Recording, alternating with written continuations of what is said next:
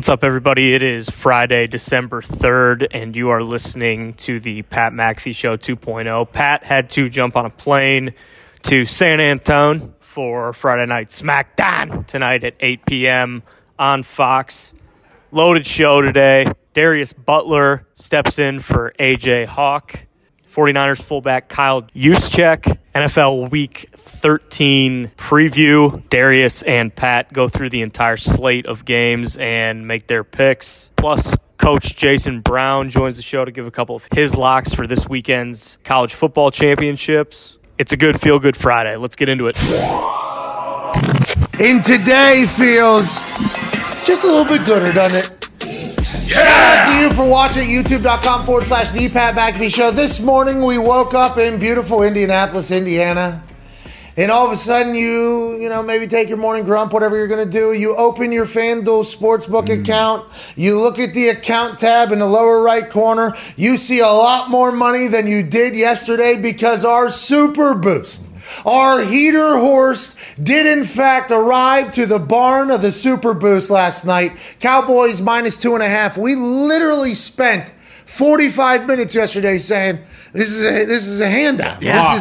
This is a lock. This is a gimme. This is a joke. Going into the holiday seasons, it was -230 with no Kamara. It was boosted all the way up to +100. Found out this morning that FanDuel lost more money than they had allotted to be budgeted for boost giveaways just last night. Oh, that's too bad. That is too bad. Bummer. Oh. That was the message I got this morning from FanDuel. They're like, just want to let you know last night, obviously you saw the tweet, $2.8 million, which is more than we had allotted for boost. I'm like, well, who allotted for the boost? Because we took some motherfucking money from you guys last year. Are you not paying attention? Right. Oh, that's because the budget grows bigger every time we make a terrible decision. So the game has begun with us in FanDuel a little late into the season. Okay, week 13. I understand it took us a long time to figure out what's going on. And maybe we don't know just yet because this NFL season has been insane. But last night, the Dallas Cowboys, with their entire roster back, traveled down to the Bayou to take on Taysom Hill and Sean Payton and didn't even know that Taysom Hill was going to end up with a broken finger. Yeah. Didn't even know that was going to happen on his throne hand. But the Dallas Cowboys, in a game in which their offense looked terrible, win by 10 after a late tud for the Saints makes it a little bit of a sweat, I guess, for us, but never a dot. Early slug match, never felt like we weren't going to get a win. Cowboys get one. Nobody's talking about how good the Cowboys are because they did not look that great. Their defense still did their thing. Dan Quinn wore, backwards hat. Yeah. Florida Dan was still out there. Successful defensive coordinator in the sky. Dan Quinn, who's now interim head coach because Big Mike McCarthy had Omicron. Big win for the Cowboys on Thursday Night Football, and also a massive win for us. The man, the horse, the heater horse hero of last night, one half of the hammered Don Cowboys, COVID Cowboy, Tone Diggs. Thank you for last night. Thank you, Tony. How'd you see the game last night? We watched it on iPhone, laptop, and then we got home by the third quarter because we had to take a trip back to Plum real quick. It was great to be back there. Good to see everybody, by the way. What were your thoughts as the game was going on? You weren't sweating that much. Tone wasn't that nervous. Really? Well, and there's no reason to thank me, okay? This was above me, okay? Oh. This was above human. Oh. Because as I told you on Wednesday night, I looked to the stars. Universe. The universe. Hell yeah. We are. I said, please speak. Please speak to me, okay? And I think it helped that I removed faith from my pillars because I was able to see more of the universe. Okay, so you thought God was potentially getting in the way. Cloudy. Jesus got his wings in the way all the time. Clouding things. Now, some people would, and I don't want to get off here because I feel like we're going somewhere special with you. Your brain is really, but some people would say, what you're hearing from the universe is actually God. From God. Yeah, I mean, those are kind of interchangeable depending upon where you believe, which book you bought into first and which one your family told you was right. I think depending upon which one you're going for. But anyways, happy to hear that it was a little bit clearer in the universe last night and yesterday for you to make this pick. Yeah, and I looked to the stars and, it was Omicron, so COVID. I had COVID. Cowboys are playing. I wear a cowboy hat. Okay, COVID Cowboy. It's got to be the Cowboys. Your name's Tony. Oh, Tony Pollard's going to score 50-yard rushing touchdown. What? Oh, Tony Diggs. Diggs is going to have another interception. What? Taysom Hill's playing quarterback. We don't know what the fuck's going on there. What? You love giving people a middle finger. Taysom fucked up his middle finger. Wow. So, I mean, it wasn't really me last night. It was more of me being able to read the stars with a clear mind. So that's what I'm going to attribute it all to. Hey, whatever. Hey, attaboy, Tony. Thank you, Tony. Hey, it was destiny. It was destiny last night. The Diggs would be the one that would saddle the horse of a heater ship for us to ride into a super boost paradise, which we are going to begin. But I don't think anybody's happy with last night's game. No. Saints fans aren't. Cowboys fans aren't happy. Big Mike McCarthy wasn't there. They're still making poor clock management decisions. So we talked about this yesterday. Will the same clock management person that was in Mike McCarthy's ear be in He or she was. Turns out, He yeah. or she was. Yeah. End of the half, 2 timeouts, sitting on it, had a red zone drive. Maybe could have made some plays, but it's okay. Kellen Moore decides, a couple different times, we're actually not going to run the ball here. We're going to throw the worst pass Dak has ever thrown, actually, on third down. Let's stop this clock, make sure they don't have to use their timeout. There's a lot of decisions made this late into a season that you would think, like, hey, how is a team that's going to be an actual team doing things like this? But Big Mike wasn't there. There was a constant that was removed. There was a certain one person, like Dan Quinn. They talked about this last night. Imagine if Dan Quinn goes over to Kellen Moore, and next week he's just defense coordinator, by the way. So he's sitting literally right next to each other at the table that Jerry and Big Mike are at the head of, talking down to him. Imagine Dan Quinn goes over to Kellen Moore and goes, hey, you see me, Kellen, backwards hat? We're like the same now. You're young, I'm young. Fucking run the goddamn ball. What are you trying to lose this game for? And Kellen's like, hey, Dan, why don't you shut the fuck up? Yeah. Because later in the year, if that defense does something, like, Dan Quinn was in a bad spot there. Yeah. And there was people that were like, hey, somebody's going to tell Kellen to run the ball, or this is a young playmaker, or whatever the internet was. I even said, hey, Kellen Moore, run the damn ball. Dan Quinn, though, is in a terrible spot. There's no way so unless Jerry hops on the headset and goes, hey, Kellen, listen, did you see what I fucking said to the fan? WFAN. Did you see we're going to feed fucking Zeke, pal? Do you not have Twitter, Kellen? Do you not wear backwards caps like that? Did you not run the fucking ball? Unless Jerry's doing that, who would be the person to tell Kellen Moore that? It can't be Dan Quinn, because literally in however many days, obviously, we hope for Big Mike. Hey, teach him. Get better, man. I assume blood pressure wasn't great watching that game last night. No. That team he's had to look like, whoa, what is this? Amateur. Hey, still going to win, though. Still going to win against a completely depleted Saints offense. Saints defense, still the Saints defense, too. So we got to give them credit as well. But I didn't know how it was going to pan out. And it wasn't until those situations where I was like, Dan Quinn can't say a fucking thing. Dan Quinn, former head coach, he knows this. Dan Quinn also knows, like, in 4 days, I am no longer head coach. I've actually been here for less time than this guy. Yeah. It was fascinating to watch it all pan. But it was great getting that win. Go ahead, Ty. Well, I think just like the way you said it, and just as a fan from a team that's up there in the NFC, like you look at the Bucs and it's like, okay, that is a team that, like, the Packers, like the Bucs are very good. Like they're going to be fine in the playoffs. We really don't know about the Cardinals yet. We'll see, but it does seem like it's the same Cowboys team. Like they look so good, they're unbelievable on paper, they're explosive, but then they go play and like they just continually do those dumb things that it's like, hey, these teams that are going to go to the NFC Championship, go to the Super Bowl, like they don't do that kind of stuff, especially in the 13th week of the season. Hey, now it was the first game where they had all their stars back, and we did talk about maybe a little chemistry issue, but they're stars for a reason because they're able to buy into teams. Like that's a part of being a star, is being able to fit into an offense, right?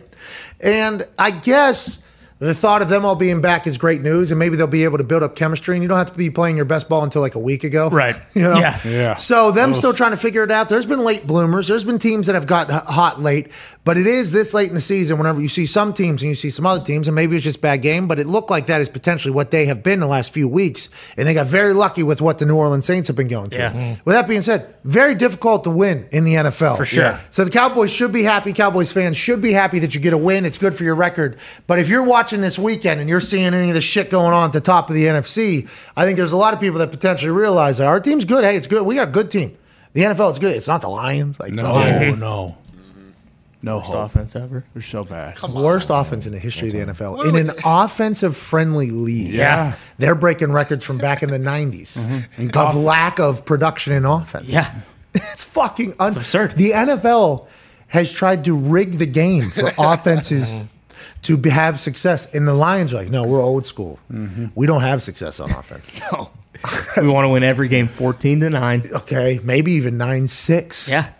And those kneecaps we were gnawing on, we're gnawing dubs now. And they are coming in very little bites. They are close. They are low. These are battles. These are cardiac type games. But Dallas Cowboys should feel good they're not them. Right.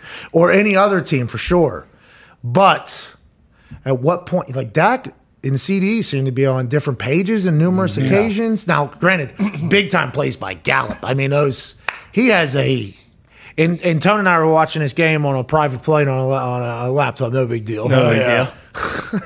But it was freezing. So the internet not great because you're on an airplane. So like there was a one-handed grab by CeeDee Lamb. Out of the end zone. It paused when he caught the ball and his feet were just a blur. We're like, holy fuck. Did CeeDee Lamb just score a touchdown? We're about to go crazy. So he wasn't even close. No. The Michael Gallup thing, similar situation. Yeah. Unbelievable. But we did not give him the credit like he probably caught that. And then he actually did. It was like, holy hell. So they have those spurts. Can they just remain consistent? And that's what great teams are. They're consistent, and they don't make mistakes. And that's just – it didn't seem like that was the Cowboys last night. They get a win, though. I think with them, you should be optimistic because, all their stars were back for the first time or whatever last night. And they're only going to continue to meld and get better on offense, and they won't have those things like CD and Dak had. But then on defense, when you have Micah and DeMarcus Lawrence was back, and then Randy Gregory comes back next week, if you could get after the quarterback on defense, like – that's 75% of the battle. Hey, Diggs is greedy, huh? Oh, yeah. He's got 9 of them. 9, and that's a lot of picks. Yeah. Now, I didn't hear the same amount of backlash about how terrible he is as a corner last night whenever I tweeted about him having 9 turnovers by himself, which is – now, granted, the system and the scheme, I understand it's not just him, but they had him back there returning punts at one point last night. Yeah. They got a lot of faith in the athleticism that is Trayvon Diggs, and they let him do his thing. But it's not as much as, he's giving up 4,000 yards, and maybe it's because it was Taysom Hill last night or whatever. He made a couple good throws. Yeah. Oh, yeah. 4 drops, so he should have 4 more completions than he has. But that Harris touchdown also, it felt like the Cowboys were already celebrating. So those yards potentially cut in half as well. Not an incredibly impressive game from Taysom Hill. Jumped over a guy. Oh, yeah. Threw some good balls. But also, don't know why we've been starting Simeon over him for a while. Yeah. If he's even a thought. I don't think Simeon is like night and day better than Taysom Hill. You signed Taysom Hill to a $40 million potential year deal. You love him. Is it like the gimmick plays are worth more than him potentially developing as an actual quarterback when you have no quarterback? I don't know what's going on down there in New Orleans. I don't know how Sean Payton's handling that entire thing. Well, he had the thing on like the bottom of his foot, plantar fasciitis or whatever the hell it's called. Plantar fasciitis. There it is. Okay, cool. And that's why we learn something new every day. Yeah, I mean, words are words sometimes. And it is spelled with an AR at the end, so you gave that a little credit. Plantar. Yeah. Well, that's it's plantar, but it is spelled with an AR. Okay, well, I'm a big pronunciation guy. I know. I know Omicron, exactly. Omicron, whatever the hell it is. But it makes more sense to start Simeon and use Taysom Hill in that, if they're going to be the same. Especially without Kamara. I feel like. See, in my head, I'm thinking that Taysom Hill's upside, because of how athletic he is a quarterback, has to be much higher than Simeon. Yeah. Yes. Yeah. So whenever you're going back in, now maybe Simeon. Hey, listen, Mike White came out and had good 5 quarters. That's right. Remember? I thought I should have been number 1 overall. Should have been. Yeah. I fucking love Mike White. I think he does potentially follow the show as well. Yeah. But that was crazy, the interviews and the press conference that were happening after a good game against the Bengals. Bengals, yep. He sliced and diced the Bengals. And maybe Simeon is a guy that just needs the right opportunity and everything like that. But the way Peyton talks about Taysom, and then you see Taysom play quarterback and you see how Simeon plays quarterback, I don't know, maybe I'm getting something way wrong, and maybe the threat of him being a weapon is there. But this could be a time to develop him, especially with him and Kamara. And if you're, I don't know, it's just, I guess keep him in the gadget role was fun because it adds a wrinkle to your offense. When he's coming on the field, the defense doesn't know, what is this, 11 personnel, 20? I mean, they don't know what the personnel is because they don't know where he is. I get it. In the red zone and third down, those are very fucking important plays. Can't you do all those things when he's a quarterback, though, too? I mean, Lamar Jackson, they've been able to figure out how to do it with Lamar Jackson. They've been able to figure it out. I just don't know how Sean Payton, who is this actual genius offense. I mean, every record Drew Brees has, I'd assume you could also attribute to Sean Payton because that offense was just so fucking dynamic. I don't know how they haven't had that figured out down there. Now, once again, RB1, RB2 out, left tackle 1 out, right tackle 1 out, wide receiver 1 out. I mean, quarterback 1 out. Everybody's out on the offense. But even more so, it's like, Why are we just not having him do his? He jumped over a fucking guy last night. Yes. I mean, could you not make an offense around that? I don't know. I mean, he runs for 100 yards last night. So if you have that, if he was 19 of 30 instead of 19 of 40, and like Mark Ingram or Alvin Kamara, who's and there, didn't throw like, 5 picks. The picks. We haven't even got to the 5 picks yet. Yeah. But also, that's the end of the game. You know, and this I feel like I'm giving a lot of credit to Taysom Hill, like too much of a leash, because he did throw picks to everybody. And in my video congratulating Diggs, I'm actually like, you get a pick, you get a pick, you get a pick 6, actually, because he had to start opening it up. But I don't think they can be an offense with Taysom Hill where they have to throw from behind. No way. Right? Like, this is one of those things where, I don't know, him throwing 5 picks is obviously incredibly terrible to my narrative that he should potentially start over Simeon, but I don't know if Simeon's running for 100 and some yards either. No, well, you know, and that's the I don't know. Well, and like with him as a gadget, like they haven't really been using him this year. Like you don't see him scoring touchdowns, catching passes. So like maybe if you don't have a guy like Drew Brees, like he becomes less valuable as a gadget player. And I was kind of joking yesterday when I said like, hey, he needs to run it 35 times and they need to have the ball for 42 minutes. Like that's real though, legit. And when you have all these guys out, like. That's why he's not. I don't think but he's a stopgap guy. Like they could just put him in, and like if he throws 15 times a day, and they haven't been able to get on the same page for whatever reason. Right. I think it's because they want him to throw the ball to Kamara. Exactly. If you guys just become a run offense with Taysom Hill and Kamara, and maybe a little screen game and everything like that, I mean, they can. And Sean Payton's much smarter than us.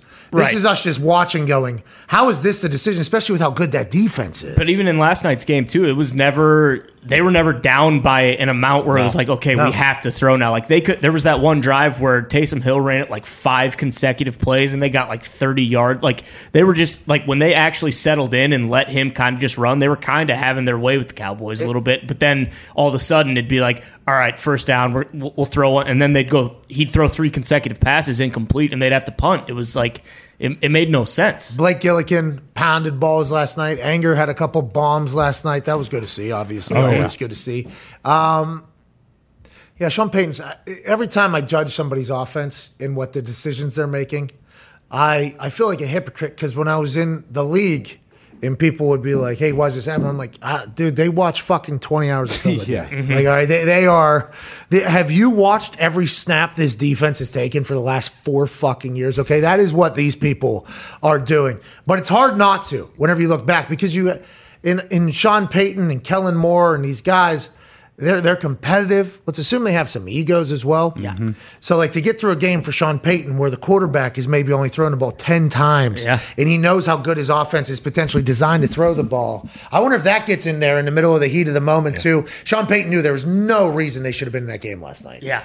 So, if he's trying to, like, steal some real quick, like he had with Harris, by the way. There's one where Harris slips. Yeah. Where if he makes that cut, he's potentially off and running, too. He is dynamic. He is a dynamic player, that guy. So, I wonder if that creeps in, too. Like, for Kellen.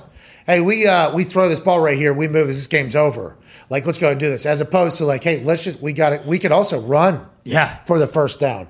But Kellen Moore's thinking if we throw a dagger right here. And then the worst case scenario happens, they show his face and he's like, oh shit, I didn't even prepare for that to potentially happen because of how good Dak is. Right. I guess it's learning curve, but Sean Payton, he's at that level where I don't know if it's learning curve. I think it's just like, does he want his offense not to look like that? Does he I don't want to be associated with an offense where the quarterback is running it 30 times. I don't know. Those are decisions that have to be made because that defense is going to win you games down there at the Saints. And with that cap situation, like we were talking about, like I can't imagine him not be if a guy like Rodgers or Russell Wilson or someone like that is available. Like he's not doing this bullshit another year. Like, well, then all of a sudden, by the way, Taysom Hill's back to that role that he had. Exactly, and maybe he, he's paid, he's happy. I mean, because after watching last night, like. How much higher is his ceiling as a quarterback? Like I think we know exactly what he is. I think he can. I don't know. Like I just think the RPO game that they can get to with him reading, and I don't know why you put. I mean, maybe I missed something on Simeon. I haven't watched enough of Simeon. I just stinks. I think the original he's just bland quote, white. Right? That is literally probably just safer. There's no. I don't think there's a risk of Simeon throwing 4 or 5 picks in a game. That's probably their mindset. When Taysom, those are all like fourth quarter. He threw 3 in the fourth quarter in the last 6.5 minutes. Yeah, so those are all just like. Yeah. And granted, they are still picks. They are on his fucking on his. And the pick on the sideline earlier in the game was incredible. Unbelievable. Yo, the fucking hovering. Yeah, curse. Was he? You know, there's those memes. where somebody gets excited potentially and they're laying on their dick. Oh, yeah. That's what that looked like. Yeah, did. He was It's an incredible talent. yeah. It was unbelievable. There's no. Once again, we're watching this on an iPhone. There's no way that fucking guy caught that ball. And then they show the slow mo. Then they go into break. They come back. It's like, yeah, he did. That's one of the best catches. Yeah. And then Michael Gallup's like, hold on, I got one too. That team is littered with highlight reel moments. Can they get it all together? Because it's not about the highlights. It's about whether or not you can fucking win in 4 quarters. That's right. Man in the arena. Hell yeah. Hell yeah. Watch Man in the arena. Just do your job, dude. That's it. Just do your job. It's a pretty simple game when you just do your job, Pat. And if a highlight comes, cool. But we need it for all 60. Yeah, highlights don't matter. That's right. Go get another one. Highlights, by the way, sell jerseys and, What? maybe run up the numbers or whatever. Winning is all that matters anywhere. Buy that too. That conversation about Brian Kelly, okay, we should talk about it, all right? Because this clip was displayed and showcased to my eyes, and I said, God damn, Brian Kelly is going to get murdered for that. And they said, oh, yeah, he is. Because I was not on the internet at the time whenever this video had hit the internet. I was in the middle of something, catching up with some people back in Plum. That was very cool. But as soon as I saw it, I go, oh, that he's getting it, huh? And they're like, yeah. And what he's getting it for is there seems to be quite a change in dialect, in in speaking, in tone, in everything of Brian Kelly, just like 24 hours apart from each other. And it was pretty noticeable, I guess, by the internet. Go ahead and run that thing. Those incredible 12 years of my life, for me and my family, being here at Notre Dame.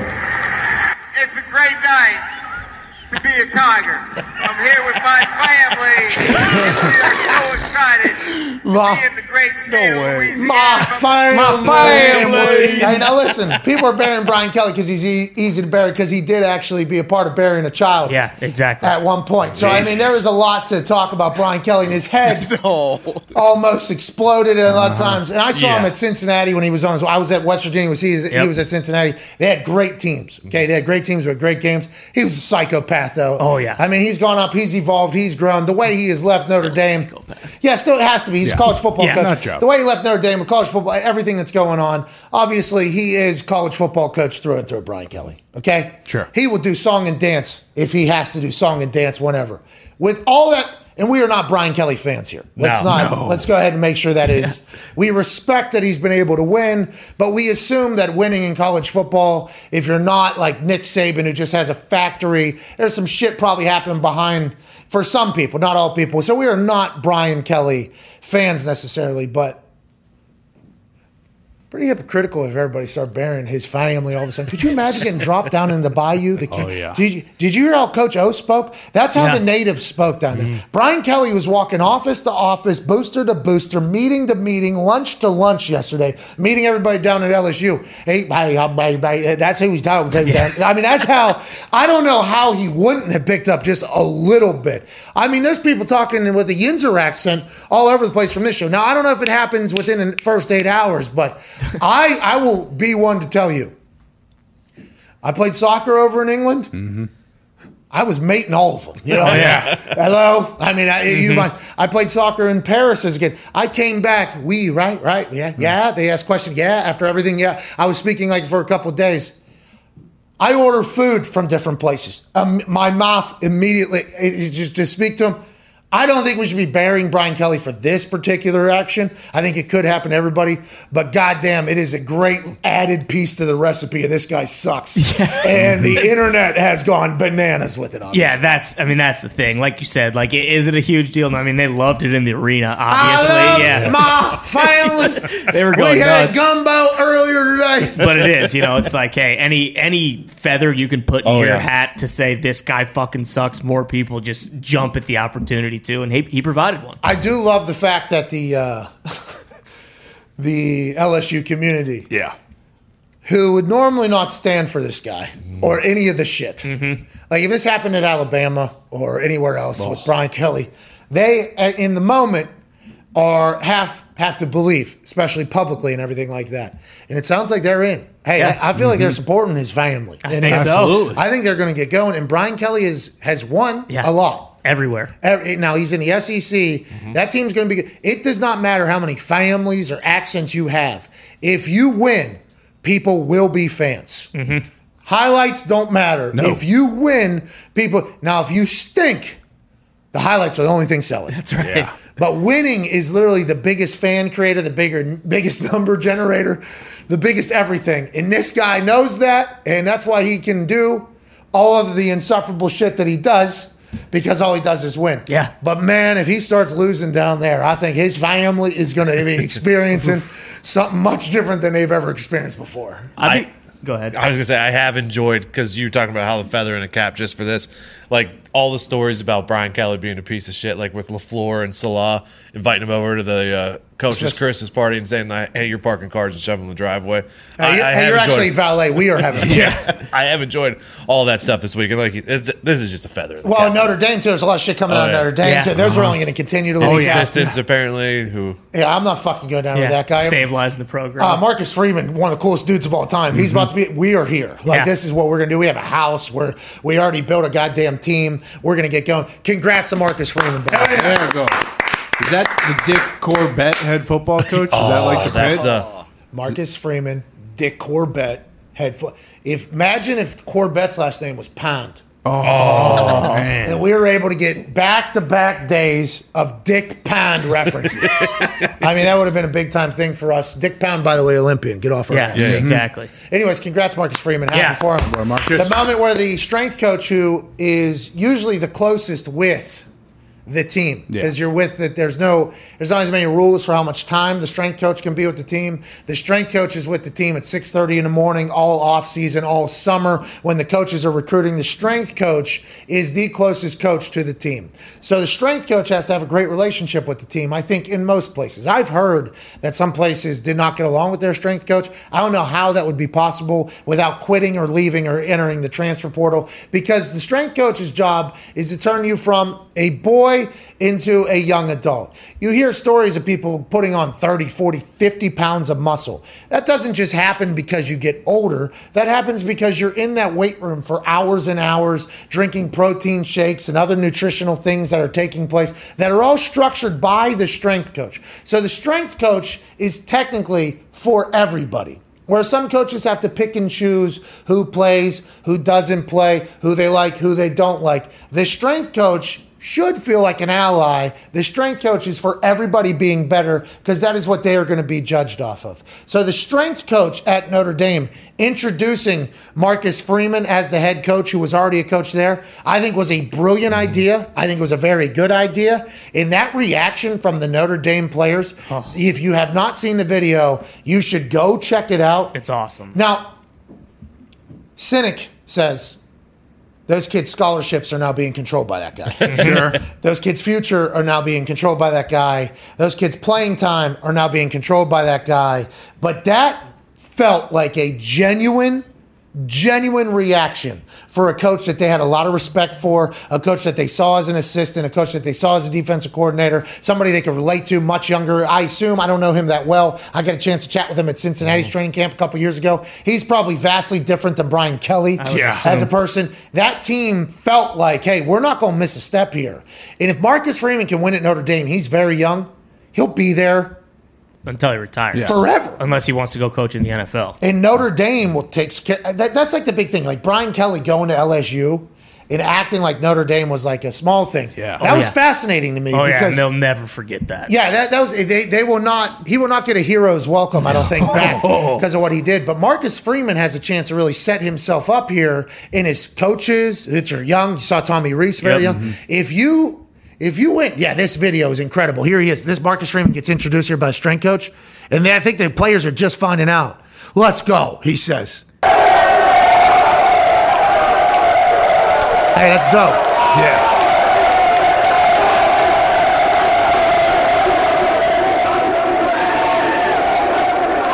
I mean, that looks like genuine excitement. You know what I mean? Yeah. Because you'll see a lot of the college players for their coaches excited. But the coaches have eyes. Yeah, right. And if you're, and then somebody's, all right. Okay, let's assume that person's life is going to be tough, whether it's getting their scholarship removed or losing playing time or just in conditioning or cardio in the summer, there's a different time that this particular position group has to make until old buddy potentially. Let's make this guy quit. Yeah. So there is so normally my natural reaction whenever I see college players excited about their coach, I'm like, well, they fucking have to be. Like there's literally no other option. You have to dive a little deeper to see if it felt real. Feels like Marcus Freeman's got that team. And I assume with Notre Dame's backing and Notre Dame's national television every fucking week on NBC and his young ability, I think they're going to continue to be a wagon. I think Notre Dame's in maybe the best position they've been in a long time. And that's saying a lot whenever you lose your coach midweek out of nowhere before a potential college football playoff berth. I mean, that is insane to think about. But I think all parties are much better off here. And by the way, we don't know if LSU is much better off or not. No. Yeah. True. Brian Kelly wins, but the SEC is a different animal. Especially with Texas and Oklahoma coming in. But what if Bama does? Lincoln Riley's out, though. So True. Who cares about Oklahoma? Well, is Arch going to Texas, though? If we got Arch and Sark. Then. Arch and Sark. Dominating from start. Sark How about get that? fired after this year. No, not if he lands Arch. True. And he honestly should just take the rest of his time off of this season and go right to New Orleans. Get Arch. Go right to New Orleans. Go get Arch. Hey, what do we need to do? You want to start a 17-year-old? I don't think anybody's done that in a long fucking time. He's the perfect quarterback for that offense, right? Yeah. He's Mac. He's Mac, basically. Right? Yeah, probably a little more athletic, but still. Yeah, he moves. Yeah, he's fast. He's the fastest Manning. Yep. He's been at the Manning Passing Academy, which all these NFL players say, hey, this Manning Passing Academy was offering every day of his life. Yeah. Mm-hmm. If you're Sark, I guess you got to go get it. But the SEC is going to fucking chew them up for a while. I mean, Alabama ain't stopping. No. Is that Georgia defense going to forget how to play defense? No. Kirby Smart's still there. By the way, Jamal Adai, West Virginia alum. Yeah. His first year down at Georgia, coaching down there. Oh, is he? How about that? Best defense of all time. I don't know. You tell me. You out of the West Virginia down there. What do you tell me? Is it because Jamal Adai? I don't know. You fucking tell me. What's the X factor? Kirby's been there a long time, hasn't he? Has been. Yeah. All of a sudden, Jamal Adai. I don't know what happened with him in Morgantown. What are we doing? I'm trusting the climb until the fucking guy leaves, and then he's part of the number one defense. Coach Brown. In the history of the world. What's going on? Former teammate of mine. Love that guy. Central Michigan coach there for Minnesota. No, Central Michigan. Then I think he was at Minnesota. Remember we were out there at Minnesota Super Bowl? Yep. He was in Minnesota. Then he was at West Virginia. Now he's at Georgia. Oof. And he's been there for a year, and he's posting these pictures that I never seen whenever he was at West Virginia. I mean, I think Georgia's got like a graphic designer for my fucking dude's got action photos on a sideline with like full texture around him with the undefeated record and then the defense below. And I'm like, fucking good for you, dude. Yeah. But it's different down there. That's right. That's what I'm saying. It is different down there. And it's a real thing. It's a very real thing. There was a time, prior when you were in college, like 10 years ago or so, like Notre Dame and Ohio State, like it wasn't just like if you were in the Midwest or wherever, like you're going to go to Ohio State like it kind of is now. Like Notre Dame used to have one of the best recruiting classes every year. I mean, I'm sure they still do, but like there are so many good like Catholic high schools in the United States that they already have that built-in pipeline with. Like if he can Is that real? Oh yeah. I didn't even think about that. Oh yeah. Yeah, for sure. Oh, so Jesuit. So Central Catholics in Pittsburgh, I'm sorry, not in Plum. I would assume the Pope just calls down and says, hey, Notre Dame needs a fucking quarterback? Yeah. I mean, is that how that thing works? Do they just have like a Pope phone? They just call to every Catholic school and go, congratulations, you get to be a part of the fighting us. Yeah, I would imagine that like every very good prep player that is at a Catholic high school, like Notre Dame has a nice little beacon on them. Because I don't want to talk shit on Notre Dame. Growing up in Pittsburgh, I did not understand why this team is fucking on TV every week. I watched the movie Rudy. I thought it was cool, but I mean, it wasn't enough to get me like, okay, I love Midwest, though, loves Notre Dame. Oh, yeah. I mean, Notre Dame has because they were the first ones with national television, right? Yeah. Yeah. So they were the first ones with a TV deal. So they were the big, like, hey, Notre Dame, and also the Catholic. A lot of Catholics, too. Allegiance. Yeah. Yeah. So in Pittsburgh, I had no idea. And then I was at West Virginia, and our team was going, and Notre Dame was, like, ranked higher than us all the time. I'm like, what the fuck has this team done? Like, what is this team? They always lose or whatever whenever they get in a thing. And it's like, oh, they're huge. This team is huge. Not just the team, like, that network is gigantic. Yeah, massive. And I didn't even know they had a direct plug to all the Catholic schools in America. I should have known that, though. That's obviously the Pope's showing up in a fucking Pope mobile, Marcus Freeman. Oh, yeah. Hey, you want to come play football for the Lord, dude? Yeah. Kneel down, stand up, sit uncomfortably on these wooden pews, go ahead and take a knee, stand up.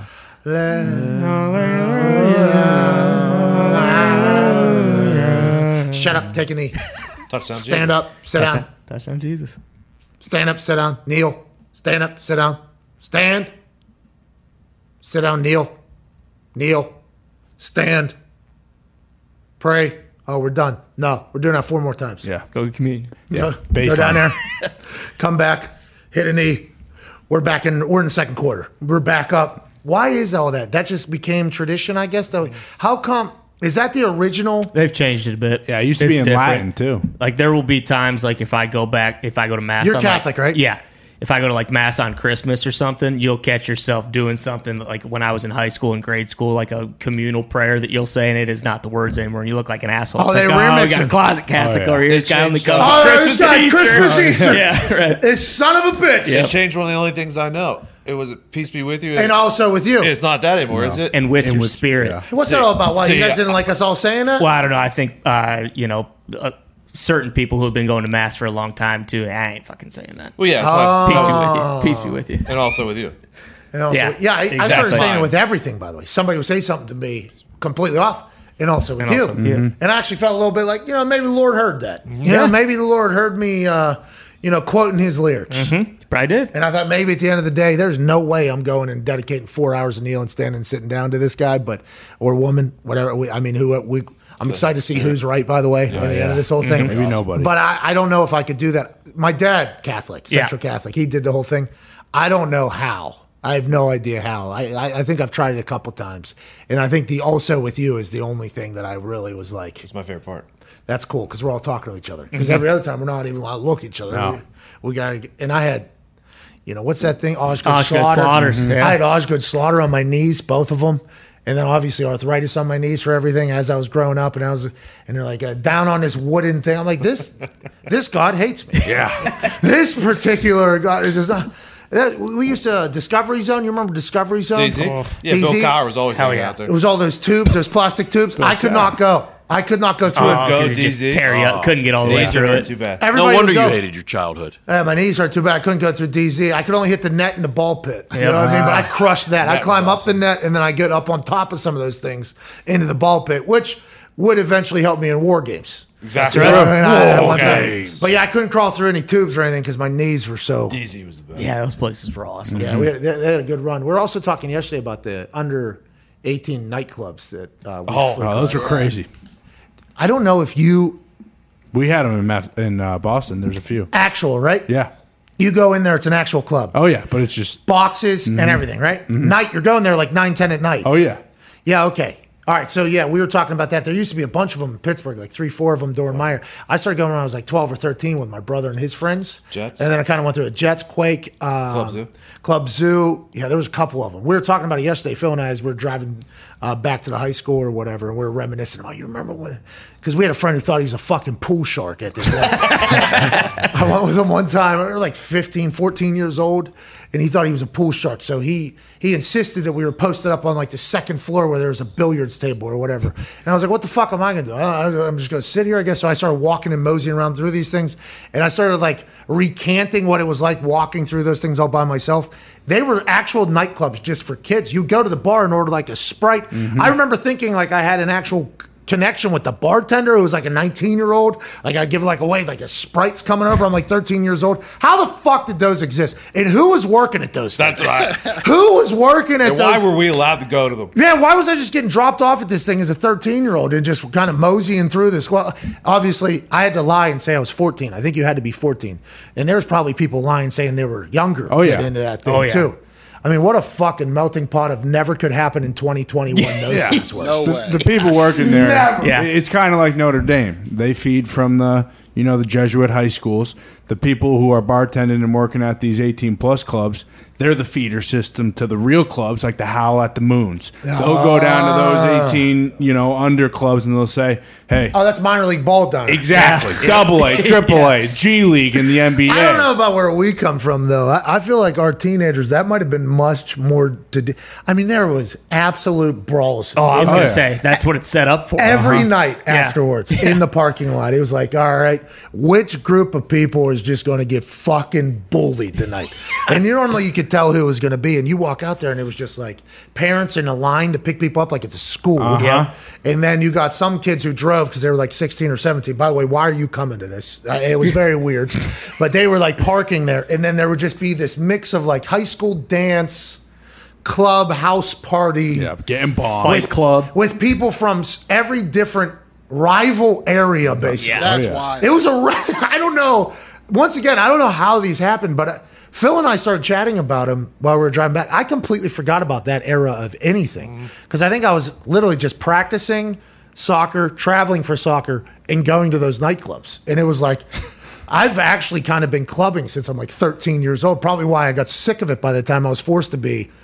And when I was 22, it's like, I didn't even think. Pittsburgh's wild. It's nice to hear Boston had those as well. Because Foxy was like, what? No. Yeah, nothing under 18. That's really weird to me. No, it was electric, dude. You just get bombed and then walk into these clubs and just have a great time. Yeah, so like when you're 13, 14, go to these things, you don't think about that. But then like the 16, 17, 15-year-olds, they're like getting intoxicated. Just getting ripped up and going to this club and acting like all you're hopped 20. up on Mountain Dew and cigarettes and a Surge. water bottle full of vodka. Yeah. Hey, Serge will get you too in there. Surge. I just read the business model on that. It's to get kids out of malls and movies. Basically. Well, they didn't do that because we're also in there. I mean, we're all, But it was we like weren't a big thin it movie out. crowd, though. We weren't. I don't think so. Did you ever? I didn't go through a stage of going to the movies. I guess people get a ticket to one movie and then they would just be there for like 6 hours. movie night. Yeah, you no, watch we like only that. went, Double the only dip. one we ever went to see was Bring some doobies. Wedding Crashers. Bingo. Yeah, it was worth it. Times. Yeah, we didn't do that. We were mall and underage nightclub guys, which makes sense where we're at now. Hell yeah. I assume movie theater bouncers are people that are probably good people, but we're never friends with. Oh, I did that a lot of times growing up. See, there it is. A lot of times. So maybe I am friends with movie theater Yeah. jumpers. Going, maybe. But you were also accepted at Harvard. You're the only human I've ever encountered take on a few dating. vitamins beforehand. You you gotta smoke the dope gunner. Pay Oh, $8 and boom, nice little Saturday. See 3 movies. All right, Bring let's get- B-dubs in too. Let's get to Yeah, KFC used to do that a lot. Zito, you did it as well? Yeah. So I got 2 friends that did that. Hell yeah. Maybe I'm wrong. Our mall stunk though. It started going downhill once. You know, we had a pretty good mall. yeah. Yeah, Well, pretty good. Not anymore, but Our mall's terrible now, yeah. I I guess think I've been to the one that you guys used to go to. It's a good one. Hell yeah. It was a nice mall. it's a big mall. But it's trashy enough you can have fun. Nice. Like this one here in Indianapolis, too nice. Like there's one up. It's like the showcase mall for Simon malls because the Simon family's from here. Simon Mall, also the one I think back in Pittsburgh or whatever. It's like their showcase mall. It's so nice. I don't know how you do any ratchet stuff with your friends. In there. Yeah, no, there's an arts garden in the It's goddamn so thing. But there's also there's another mall to do your Yeah, shit. right. The one down here had good charm when it was still kicking. Omicron. Omicron. They got a movie theater up there, too. Yeah, that thing is Dead. going to be closing soon. Now that the world's opening back up, so many new thrills are on the horizon. Okay. And whether you've been in a relationship for years or just getting started, we're excited to get back out there and meet new people. Hell yeah. When the moment comes, let's not come too quick. Oh, here we go. That is not what they had in their copy. They should. That was, I think they're going in a different direction. So let's go back a sentence or two. Okay. When the moment comes, you want to be ready. That's true. Yeah. With Roman, you can get a free online evaluation and ongoing care for erectile dysfunction, all from the comfort and privacy of your home. Once you take care of that, though, you get the Roman swipes, and guess what? Lasts a long time. Banging it. Yeah, it's Pete Alonso at the at the home run derby. That's right. Dingers. Downtown. Bingo. David Ruoff. Population, you dude. Hell yeah. Roman Ready equals confidence. The confidence that you know you can rise to the occasion in the moment. We're looking at the Summer of Love 2021 version, and Roman wants to make sure you can participate in your way. Whether that be as a single person or a couple who would still rather stay in with each other, a U.S. licensed healthcare professional will work with you to find the best treatment plan. If medication is appropriate, it ships to you for free with 2-day shipping. Okay. Ooh. That's huge. Free? The shipping's free. Wow. I believe, not the medication. Free 2-day shipping. Yeah. Go to GetRoman.com/McAfee today, and if you're prescribed, you can get 50% off your first month of ED treatment. Okay. That's GetRoman.com/MCAFEE. And if you're prescribed, you can get 50% off your first month of erectile dysfunction treatment. Make sure you're ready to have confidence and control this summer. Roman Ready. Now, a man who's the host of the Man to Man podcast. Everything DB. 9-year NFL vet, played corner, nickel, safety, everything in the secondary. Big time brain. Ladies and gentlemen, Darius Butler. Yeah! Fellas. Hey, you see me pull up on one of these things, man? No shit's going down. Hey, that shit was smooth, man. Hey, this bike Any pegs on that thing? No, we're thinking about putting 2 on the front, obviously 1 on the side, so we can grind and then sit on the front, obviously, is what we're looking to do. But this thing's a weapon. Oh, yeah. Unbelievable. Pretty expensive. Yeah. But that's why you got the code. Worth it. Yeah, right now there's a big sale. Yeah, 10% off. It's huge. Code Pat. This thing's got juice, dude. Like, you turn it on, like, the rabbit mode, and it, like, you pedal once, and it's, like, 10 of them. And then it's, like, you can turn it off and get a good workout. It's a very, very good idea. Yeah, this thing's awesome. Tesla of bikes. And Harley's involved in it, so, like, the frame. I mean, it is legit. A little pricey, but any chance you ride it into work? What's that? Any chance you ride it into work? I will, yeah. Actually, CFO Phil rode one of these things to our the igloo we're building, which is like 25-minute drive away from here. He rode it all the way up there. He lost his hat. Actually saw it yesterday on the road as we drove past it. He was like, "That's actually my hat right there." I was like, "Well, let's get it." He was like, "That was 2 weeks ago. 3 weeks ago. That thing is dead." But yeah, I will ride to work. I think that's what a lot of people do, D-Bud, is they ride through the cities and to work and everything like that because it will get you there. 50-some miles, too, that thing can go. Yeah, saving the earth, too, man. Eco-friendly.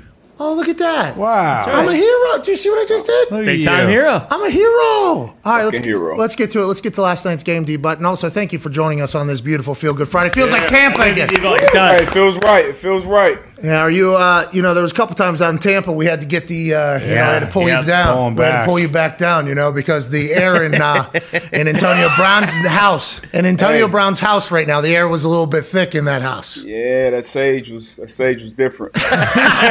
Different out there. It's great chatting with you. We will talk about Antonio Brown, whose live-in chef was living in the house that we were actually in. We'll have to talk about that here in a bit, but let's talk about last night's game. Dallas Cowboys, Dak Prescott, get a win in New Orleans against a very good Saints defense, which I don't think we were even thinking about yesterday with all the injuries to the offense and the way the Super Boost was going. They get a win. It looked ugly. Saints might be, they're so injured. Taysom Hill got the same injury as Russell Wilson. I don't know what the hell they're going to do. Shit. I don't know what their identity is going to be. Yeah, but Taysom Hill's a Wolverine as well. Yeah. So what were your thoughts and your takeaway? He sucked at quarterback kind of before he got that injury. So, but it is a lot of things that he can do for an offense. I just don't think he's a starting quarterback.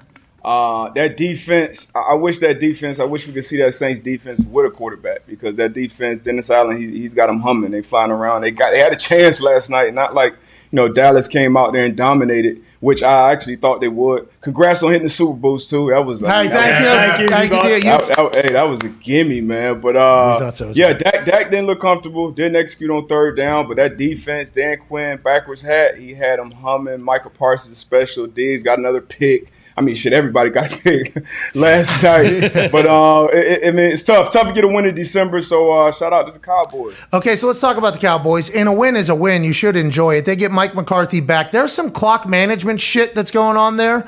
And I think the clock management person, and it doesn't get you till it gets you, right? It doesn't it doesn't show up until it shows up. Like end of the half, having 2 timeouts, having a 2-minute situation happen. Like, there's always questions on could you have done it differently? And it's happened with Mike throughout the year. So maybe they need to adjust that. But is there anything in your mind that makes you think from watching that Cowboys team, this team's going to be around championship weekend for the NFC? That's what we were saying. Honestly, no, not right now. But they do. They have all the pieces there. It's not like McCarthy. He's done this before. He's won games in December, went on to win the Super Bowl. I don't think he's a bad coach. Dan Quinn, the former head coach, he's got that defense flying around making plays. But they really live on splash plays right now, especially on defense. There were a lot of missed throws that Hill missed last night that other quarterbacks in the NFC in December and January won't miss. Brady won't miss them. A-Rod won't miss them.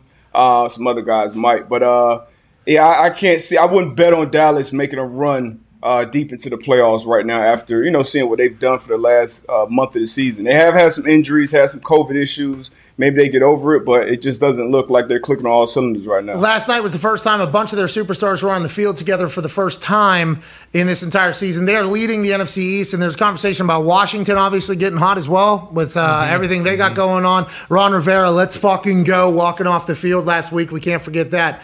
So maybe they'll be able to find some chemistry, but we're chatting in the first hour, D-Butt. Week 13 is pretty late in the season. Now I know week 17, there's 17 games, it's 18 weeks.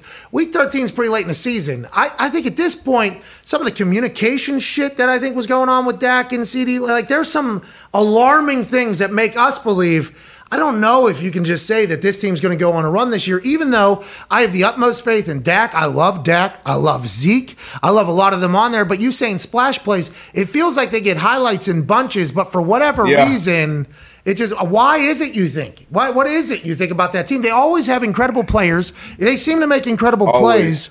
How come they just can't stack four together on a regular basis, you think? What is it? I mean, it's tough to do. It's tough to do. And obviously at this point in the season, everybody, Dennis Allen, he's a damn good coordinator. And they got some good pieces and good players on that defense as well. So they did a good job of mixing it up pre-snap. Post-snap, did a good job disrupting those receivers. Cooper didn't get a ton of snaps, but CeeDee Lamb, he was disrupted a lot, and at time it gets thrown off. So that's a part of it. The O-line, I feel like the O-line, which should be the strength of this team, one of the strengths of this team, has to shore some things up front because Dak, even when he did have time in the pocket, he looked kind of uncomfortable, and then other times he was, under siege. So there are a lot of things. Zeke has to get healthy because this offense is at its best when they won't give him the ball. They won't give him the ball. What's that? They won't give him the ball.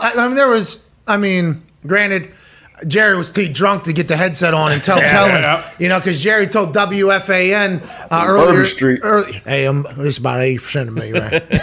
Goddamn, bourbon takes at least 20. I was only down there for 2 hours. Shit.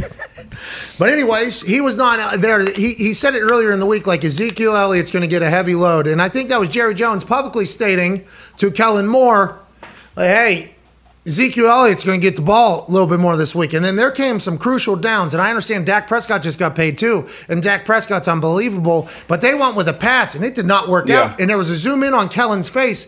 And it was as if Kellen had no fucking idea that outcome could come. Like he was like, I didn't even know we could get an incompletion right there. And it was like, you have a guy, it is a perfect run the clock time. You're up 10, you're up 17. What are we even doing? And then we're talking about a 17-point victory, basically, right? I mean, Harris got that long one very late, but it felt like the Cowboys weren't like kind of distracted. So a 10-point victory in December is huge. But there's just so much shit that happens. I'm like, on the road, too. Yeah. There's just so much shit that happens, though, with like Kellen and the clock management and then some throws and errors that are happening that make you go like, man, I thought this was going to be the year for the Cowboys. And it's like, it feels like we're not here there yet. And that's a big moment. I was just watching that game back, and they were up 10, like 6 minutes on the clock, and I think it was 2nd and 5, and you pass the ball. Pass it, obviously, again on 3rd and 5, but that's why you have Zeke. That's why you have Pollard. And Zeke, to me, he's visibly, banged up. He's not 100%. It was one play late in the game. They motioned him out and threw a damn slant to him when Lattimore was on him. So they are doing some things that you don't quite understand. And like I said, the offense is obviously much better when those running backs are involved, when that offensive line is getting off the ball and blocking guys, and that gives, that opens up the back end for Dak as well. But it's week 13, soon to be week 14. Everybody has the book, man. So you got to start executing and doing the good things you do. You got to start doing it better, and throw those bad shit, you just got to throw them out. Okay, let's talk about that. So you're saying, like, now, when everybody's saying they're playing their best football, like Bill Belichick says, Thanksgiving's when football starts, we got to be playing our best football. That is because throughout the year you figured out what you're best at, and let's just do our shit. Let's do our best shit, depending upon what we need. But also, in the same vein, everybody else knows what our best shit is and what our bad shit is as well, right? And that's why it's so hard to win late in the games, because it's kind of a level playing field at that point. Exactly, and that's why I worry about teams that, kind of survive off the splash plays. It's the teams that can go, who can do the normal, the basic things over and over and over again, and then make those big plays when you need them. Because now it's best on best, especially once you get in the playoffs. It's only going to get tougher. So everybody's self-scouting, everybody's scouting the team, the tapes out on everybody. So all these defensive coordinators, these offensive coordinators, they're going to come in with formations. They're going to come in with matchups, motions, all these different things that they feel will best work best for this matchup this week. So it's a lot tougher as the season goes on, as opposed to, week 3, week 4, when everybody's still trying to figure out. Because everybody comes into the season with a plan, with an idea how this personnel is going to work, how the special teams are going to shake out. Injuries happen, things happen. And the coaches that do well adjust the best, and the players are smart and they can adjust as well. I feel like I just learned something there, honestly. I do. Yeah. I didn't even think about the angle that, everybody's got film now. Because we talked about Andy Reid's season a few years ago. Mm-hmm. And then who took the reins of that? Somebody. Was the Raiders? Yeah. The Raiders. Yeah. They would win games. They would win games in the season early. That was like, how are the Raiders winning these games? And then all of a sudden, when games mattered, the Raiders just kind of fell off. It was like, what? Every year it felt like the same thing. And then whenever, every game is a primetime game and the conversation is heightened, you never talk about the Raiders for whatever reason, but you look back on the season and you're like, wait, the Raiders got some wins. Like the Raiders got in there. It's like, well, is there a Raiders season where it's like at the beginning of the season when everybody is kind of laying out their shit, I guess, the way you describe it, they can take advantage of it. Like Andy Reid used to be able to do it, it felt like. First 11 weeks, he had so many plays, so many gadgets, and then he ran out. Now he's got all the toys. Now he's got all the toys in the entire store. So it's like, all right, these plays continue to evolve. And maybe... And I'm surprised I haven't thought of this. It is because everybody knows what you're going to fucking do at this point. So you have to execute now. You got to be able to beat them in your rhythm, full court offense. Yeah, you're not fooling these coaches. These coaches get paid. This is when coaching matters the most. Beginning of the season, players are going to make plays. You're going to get matchups. You're going to win matchups. When guys start getting beat up, bruised, banged up, depth matters more at this point in the season as well, because somebody's going to have to step up. These playoffs, whoever wins the Super Bowl, somebody's going to make plays in that Super Bowl that wasn't expected to make plays, when they came into the season. So every all year, those things matter, man. Every year that happens in the Super Bowl. Every year. Somebody like Antonio Brown scored a touchdown for the Buccaneers. Okay. Yeah. At the beginning of the season, think of that. That wasn't the game. Remember, Bruce Arians actually said, we ain't got any fucking room for Antonio. And then that same Super Bowl, a season later, that Super Bowl, he's catching a touchdown from running a route that isn't designed. I mean, the NFL is a crazy place. So let's talk about the NFL and Antonio Brown. Okay, so in the house that we were in, there was a chef. I was actually probably paying the rent for this chef. You were. To live in this house, potentially. There's a quarters, actually, that Zito was living in. That's right. This chef, I think, potentially moved in afterwards down there in Davis Island area in Tampa Bay. Nice kitchen, too. Very nice. Very gorgeous. nice I mean, the quarters was a good walk. There was a courtyard that was just maybe the coolest thing. Beautiful. It's a great house. I mean, the live-in chef had a great house to live in, I think. If it is the house that we were paying for him to live in with Antonio. Right, it is. Okay, so that's where we'll start this whole thing. But come on, we gotta pay the damn chef. Let's start there, man. We got Pat paying the rent. So is that what happened? I didn't get to dive into this enough. I was tagged in a bunch of. I was in the middle of something last night, so I wasn't able to be on the internet as much. Like the Brian Kelly thing, which I can't wait to get your take on. The Brian Kelly situation hit yesterday on the internet. I wasn't in the live. I got kind of bummed that I missed out. And then whenever I got back onto the internet, Aaron Rodgers was the #1 trend. I was getting added by a lot of people. Antonio Brown and a couple others were suspended for 3 games. I was like, what the fuck? What happened out here? Okay, so the fake vax card snitch deal with the live-in chef has made its way to the NFL, and these 3 guys are now suspended 3 games for this. AB, I think Ian Rappaport maybe knew this was coming because yesterday he said it seems like he's not going to be back for some time. The heel that was supposed to be 3 weeks is now. Yeah, I saw that too. Yeah, he was kind of. I think he maybe knew something was in the pipeline, but 3 game suspension for those 3 dudes, and Aaron Rodgers got nothing. My take on this quickly before yours, and I'm excited to hear what you think as well. Aaron Rodgers lied to the people and to the media, okay? So the people in the media punished him, by the way, and they did. AB, in this particular sense, if I'm getting it all right, he lied to Roger Goodell, right? And that's where Roger Goodell's like, hey, you remember you write emails about me, what happens? Okay, there's 650,000 of them. You write a fucking email about me, remember? See ya. And all your emails are coming out. I think that is the difference in this whole thing. But the vaccination, protocol suspension here is definitely getting a bit cloudy in there. Definitely getting a bit cloudy.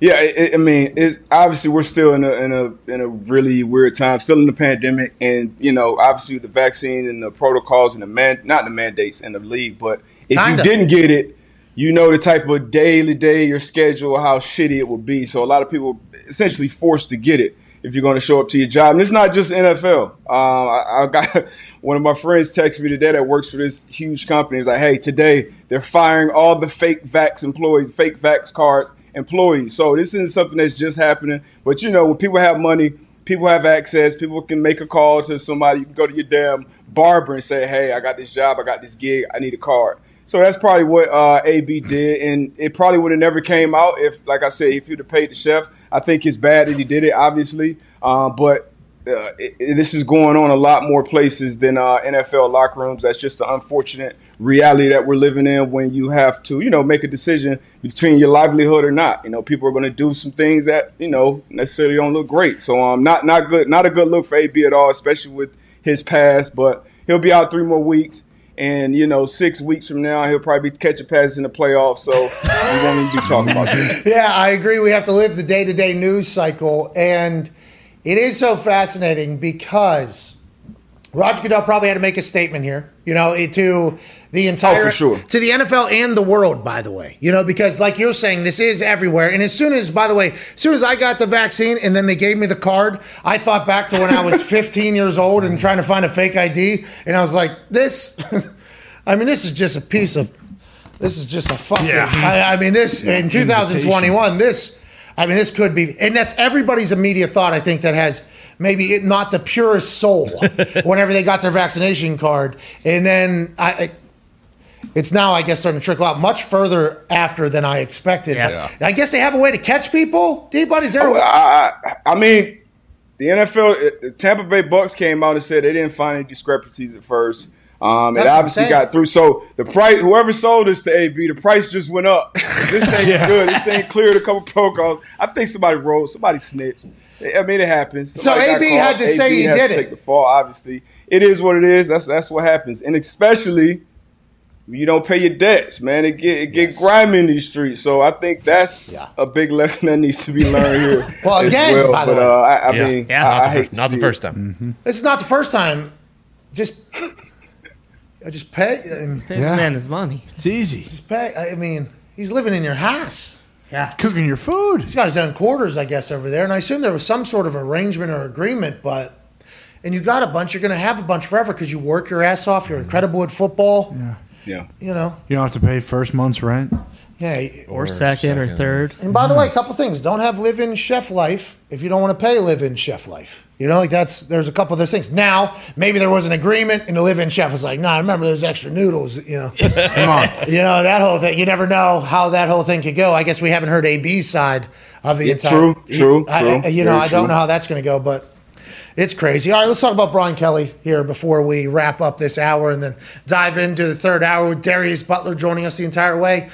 Coaches getting up and leaving, I think we've all talked about. Got to do, but the way it goes about is despicable. How about Brian Kelly, going down to the bayou, picking up a southern accent, getting a good pop, dropping an L. It seems like Brian Kelly's got it all figured out down there. What happens if he gets buzzsawed in the SEC? He is going to eat it. Because I will drop into a southern accent. I haven't even won all my games yet. He said my games, by the way. Well, that's just like when Hugh said, I know I'm going to win here in Cleveland. And I was like, well, this guy's fucking out. I know. Anytime a head coach is saying anytime I know I'm going to win here, not the right mentality. Hugh, good guy, by the way. Cleveland, bad situation. But that is fascinating. Brian Kelly has a long list of shit, I guess, that people definitely hate about him. And this is another one. Man. SEC's tough, though, D-Butt. It is, but Brian Kelly's a good coach, man. Matter of fact, we were in the Big East when he was in Cincinnati, and he turned that program around. Everywhere he's been, he's won. So, I mean, I've been around a ton of coaches. I've been fortunate to have some really good guys that have been coaches. But to be honest with you, a lot of these coaches are assholes. A lot of these guys are type A personalities. A lot of these guys are frauds. They'll walk in your house and throw in a fake ass. You know how many guys in the South he's recruited? He's got plenty of accents under his skin. That was hilarious that he picked it up that quickly. I mean, it's been a lot of hate that's come out about Brian Kelly lately. I don't necessarily have that same venom towards him. He does some little asshole prickish things here and there, but I think at the end of the day, he's a good coach. And I think LSU will be contending for a national championship in the next couple of years. They're going to have to, or it's going to get hard for Brian Kelly down there in the SEC. It's different down there, especially down in the Bayou. The thought of Brian Kelly picking up the Southern accent and having 4 to 5 different ones didn't even cross my mind, because he goes into California. Bro, he drops up, bro. So he's got a California cell. He's down there in South Florida. Okay, he's probably got a little South Florida. I didn't even think about him in the South for all these years. I would want to hear him switch up from the deep South to like the Texas South, because that's a and then drop into Boston. By the way, we want to get a wicked. Well, I think is he from Mass? He's from the Northeast. Yep. Is Brian Kelly Frank Caliendo when he's recruiting Harvard players? This is absurd. Holy shit. This is something, D-Butt, where every Friday, AJ and I predict the entire weekend spread and against the spread. And we have Coach JB joining us in about 17 minutes. He'll tell us about championship weekend for college football. Can't wait to hear his thoughts on all of that. But if you don't mind, would you mind picking every single game alongside me and let's do it. Okay, here we go. AJ Hawk texted his picks, I believe, to Zito. Zito will put the picture up on the screen. Did he not send it to you? Zito, you put the picture up on the screen after we make our picks to see what he did. Okay. And we'll motor through those and tell him how smart he is. So this is without the gift of seeing AJ's picks. I asked him to send them to me. He said no. He wouldn't do it. He sent them to Zito, and he even put it. He sent it on he wrote his answers. He wrote his things down, and it had an AJH at the bottom of it, like his note. Like he's writing a letter scroll. Yep, nice. Yeah, it's awesome. Love it. You have terrible handwriting because of his fingers? No, pretty good actually. It's pretty it's like a very. Stenciled? It's not bad. Yeah, it's pretty good. It's pretty good handwriting, actually. All right, let's get started. We both had the Cowboys. I assume you had the Cowboys last night. You said that Super Boost was a handout. You just spilled shit all over yourself. You'll get through it. You'll get through it. Water, no water, no big deal. I ain't gonna hurt nobody. Let's go to Vikings-Lions. Lions are getting 7 points at home. The Lions are in the middle of the worst offensive run in the history of the NFL. Now, just the last 15 years, but the NFL has changed so much in the last 15 years. You might as well say they would have been worse than anybody pre-15 years, because the rules have changed for offenses to be good, and they have somehow been the worst. Diggs? 7 in the hook, if that changes anything. 7.5 now. The Lions getting at home against rival Vikings. Your thoughts, Darius Butler? It is late in the season, divisional, but Vikings. Yeah, Vikings minus 7.5 me as well. I ain't never. Swift is out too. Vikings. Yeah, and by the way, after the more and more I hear from the Lions, it feels like MCDC's mailed it in for this year. Oh yeah, big time. I think it's officially safe to say. No chance. 16-1 is going to happen. Yeah, I've already made that decision. 1,000%. But will they potentially keep it within 7.5 against the Vikings, who still have some shit to play for, right? Yeah, give me the Vikings. They're going to they're in it. motorboat them right out of Detroit. And there's, 45 fans for the first time in the stands? There's only going to be 45 people there? People. Yep. They have nothing to buy a ticket for, Darius, up there. Nothing. They used to buy it for Stafford. Now there's nothing, D-Butt. And there's not even hope for next year either. No hope. Might as well mention that, too. They got to pay Goff $20 million next year. They deserve better. I agree, D, but they got to pay. They deserve better. Yeah, go ahead. They deserve better. Sell the team. Oh, And pay Calvin. Oh, yeah. Move. Thank you, D-Bun. Just keep it Not in just Detroit, sell, though. move the team. Keep it in Detroit. No, what we're saying is San Keep it in Antonio. Detroit. I like San Whoa, whoa, whoa, whoa. San Antonio No, Lions. no. San Antonio Lions. Detroit's a Toronto. sports city. Send him to Loves Toronto. sports. Toronto Oh, Lions. the Canadian Lions. They already got the Argonauts, dude. Name them the Detroit Dumps, and then just embrace it. And just be that. Be the Dumps forever. Put a poop emoji on the helmet.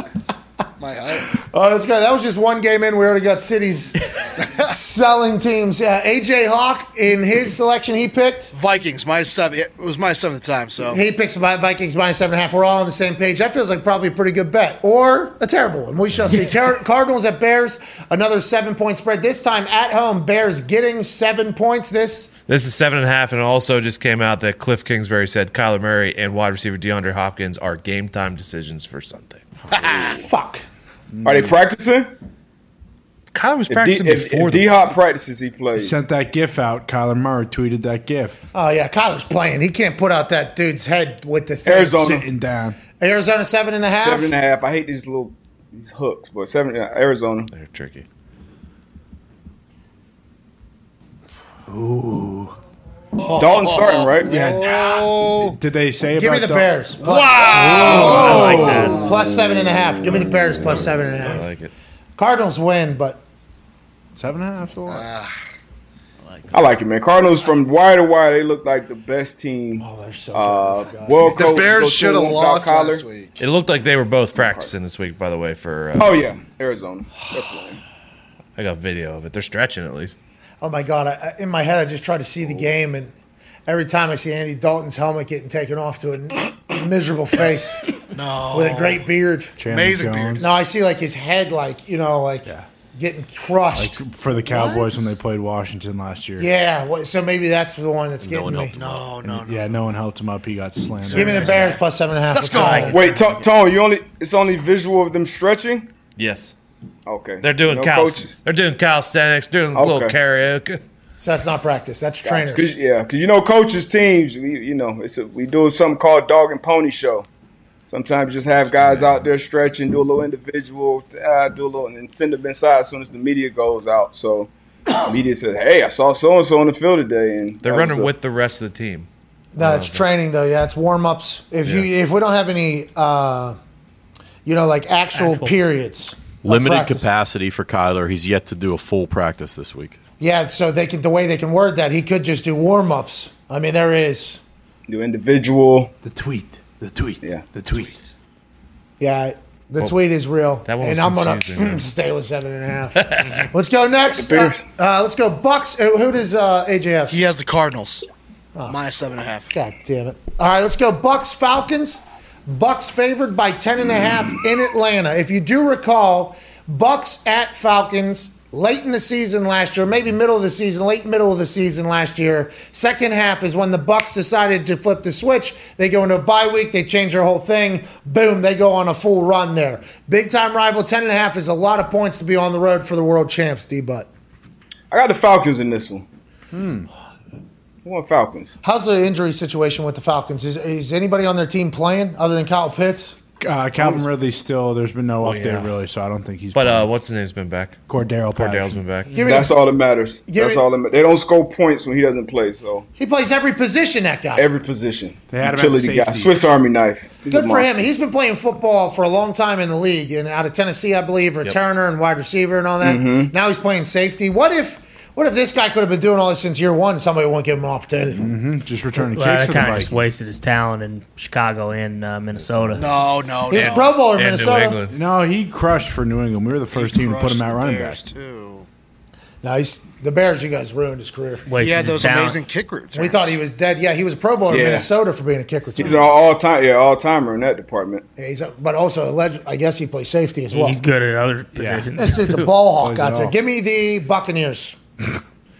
What is Hell yeah! what does AJ say? He had the Bucks at -11, so 10.5. Okay, perfect. All right. Colts, Texans at 10. This is down in Houston. Go ahead. TY, anytime touchdown is a good bet here. I will also take the Colts minus. Is Tyrod Taylor playing? I believe Yeah, so. believe so. Yeah, he played last It's week like too. road faves are the. Give me the. Go ahead, D-Bot. What are you doing? You take this one first, man. Okay, so Because this is tough. They lost to the Jets last week. Who did? The Texans. And Tyrod was. What did AJ pick? AJ has Texans plus 10. All right, give me the Colts then. Give me the Colts minus 10. I'm riding with AJ on this one. I got Texans. Are you kidding me? Did you hear Frank Reich lay out all the decisions he made, why he made it in the press conference? They're going to come prove a goddamn point. Yeah. Frank Reich might They're going to win. Colts will win. Coach Dave's going to be chewing his tongue first quarter when Jonathan Taylor's up over 150 yards. And I love Tyrod Taylor. He owes me actually 20 public push-ups because of West Virginia, Virginia Tech. Maybe get a couple of those in this week as you're watching Jonathan Taylor run over the barn. Yeah, you're getting pissed off Colts defense. They just gave up 38. Houston is 31st in the league in opponents rushing yards. Oh, boy. Yeah. Uh-oh. You locked in already, D-Butt. Sorry about it. Let's go Eagles, Jets. Eagles favored by – this slate stinks. Eagles favored by 7 going into Zach Wilson's return for the Jets. Darius, your thoughts? Eagles. Wow. Eagles. They're averaging 35 for like a month. They laid an egg last week. I don't like the Jets. Don't like Zach Wilson right now. Eagles, Jalen Hurts get back on track. All right, I got the Eagles as well on the road. A.J. Hawk also. Eagles. Sirianni's boys. Let's go to the Chargers, Bengals. Chargers getting 3, traveling to cold-ass Cincinnati. I mean, cold-ass windy Cincinnati. Bengals are back. Chargers are dead. 3-point spread at home. What are your thoughts, D-Butt? Chargers plus 3, right? Yep. Yeah, I go Chargers plus 3. All right, give me the Bengals minus 3. What did A.J. Hawk do? Bengals. Oh, yeah, he has to, though. He actually has to do that. I forgot about that. Both 7-5 after this week. Chargers. All right. Sante Samuel back? Don't know. Need that. Damn, that's important. Junior. Are the fucking Chargers back, dude? They were terrible last week. I mean, that is. I mean, that's what they've been in. They've been off and been on, but you know. Oh, maybe this is a Herbert game. or Burrow right now. Build your franchise around. Me? Yeah, you. Well. I'll make this decision soon, man. You're probably buying a team soon. You got to No, that is not the big thing. I did see Denver's up for sale, and some people tweeted that. I appreciate that. I'm about 3 deals away from that. So no, I'm joking. Maybe 4. Sante Samuel. Maybe 2. Doesn't look good. Nah, depending upon the 2 and depending upon what the interest rate is on the bank that I go to, I would have to go to at that point. But what are you saying over there? Sante Samuel is still in the concussion protocol. It seems He ain't playing. Give me the Bengals. Oh, yeah. And I'm building around. I'm having a split backfield. And they say when you got 2 quarterbacks, you got no quarterbacks. I got Justin Herbert and Joe Burrow on the team. I'm going to win. That's right. I'm not doing it. Let's go to Giants Dolphins. I think Joe. I don't know. I honestly that's a great. Hey, that should be a poll. Well, that should be a poll right but I think like you put Joe Burrow in the Chargers offense. I think I mean like in terms of playing out in LA, like I feel like Herbert with his personality and everything would have a tougher time playing in Cincinnati than Burrow would playing in LA. See, I think I'll just go team wise. I don't know. I don't know either. I don't know between them. They're both surrounded by great weapons. I'm going Herbert. You know I'm going Herbert. So if you have to, by the way, I love Herbert too. He's like 6'5". He's a fucking animal. But it's like you do that draft over again. Herbert's going number 1. Okay, so let's put a poll out on the. He's got a clean bill of health too. And Herbert takes hits and he slides and everything like that. Joe Burrow's still trying to get killed. So do I care about the future of the franchise, or am I like, hey, let's move some tickets here and watch a guy? It's Herbert. I'm taking Herbert. It has to be Herbert, I guess. Give me Joey B. I know, like I want Joey B. Joey B. He got some gangster in him though. That's what I'm saying. He's that guy. Like, he hates Herbert though because he's pissed the Dolphins passed on him. Well, yeah, so he's got an inherent. But Gumpy, if you could please leave that out of it. I've never said that. Tony's been spinning that yarn for years. Okay, well, I apologize for believing Tone all of a sudden. Then Gump, that is on me there. But honestly, that's a tough fucking question. I think I don't know because I love. If I'm owning a team right now and I go down in the locker room. And Joey Burrow's there, I think you're pumped. But Herbert seems to be same deal. Yeah, same Hey, thing. put that poll out. Let's put that poll out. Let's do that for let's do an hour. Let's do an hour. You own a team. You just bought a team. Who are you drafting to be your franchise quarterback? Both have good offensive lines.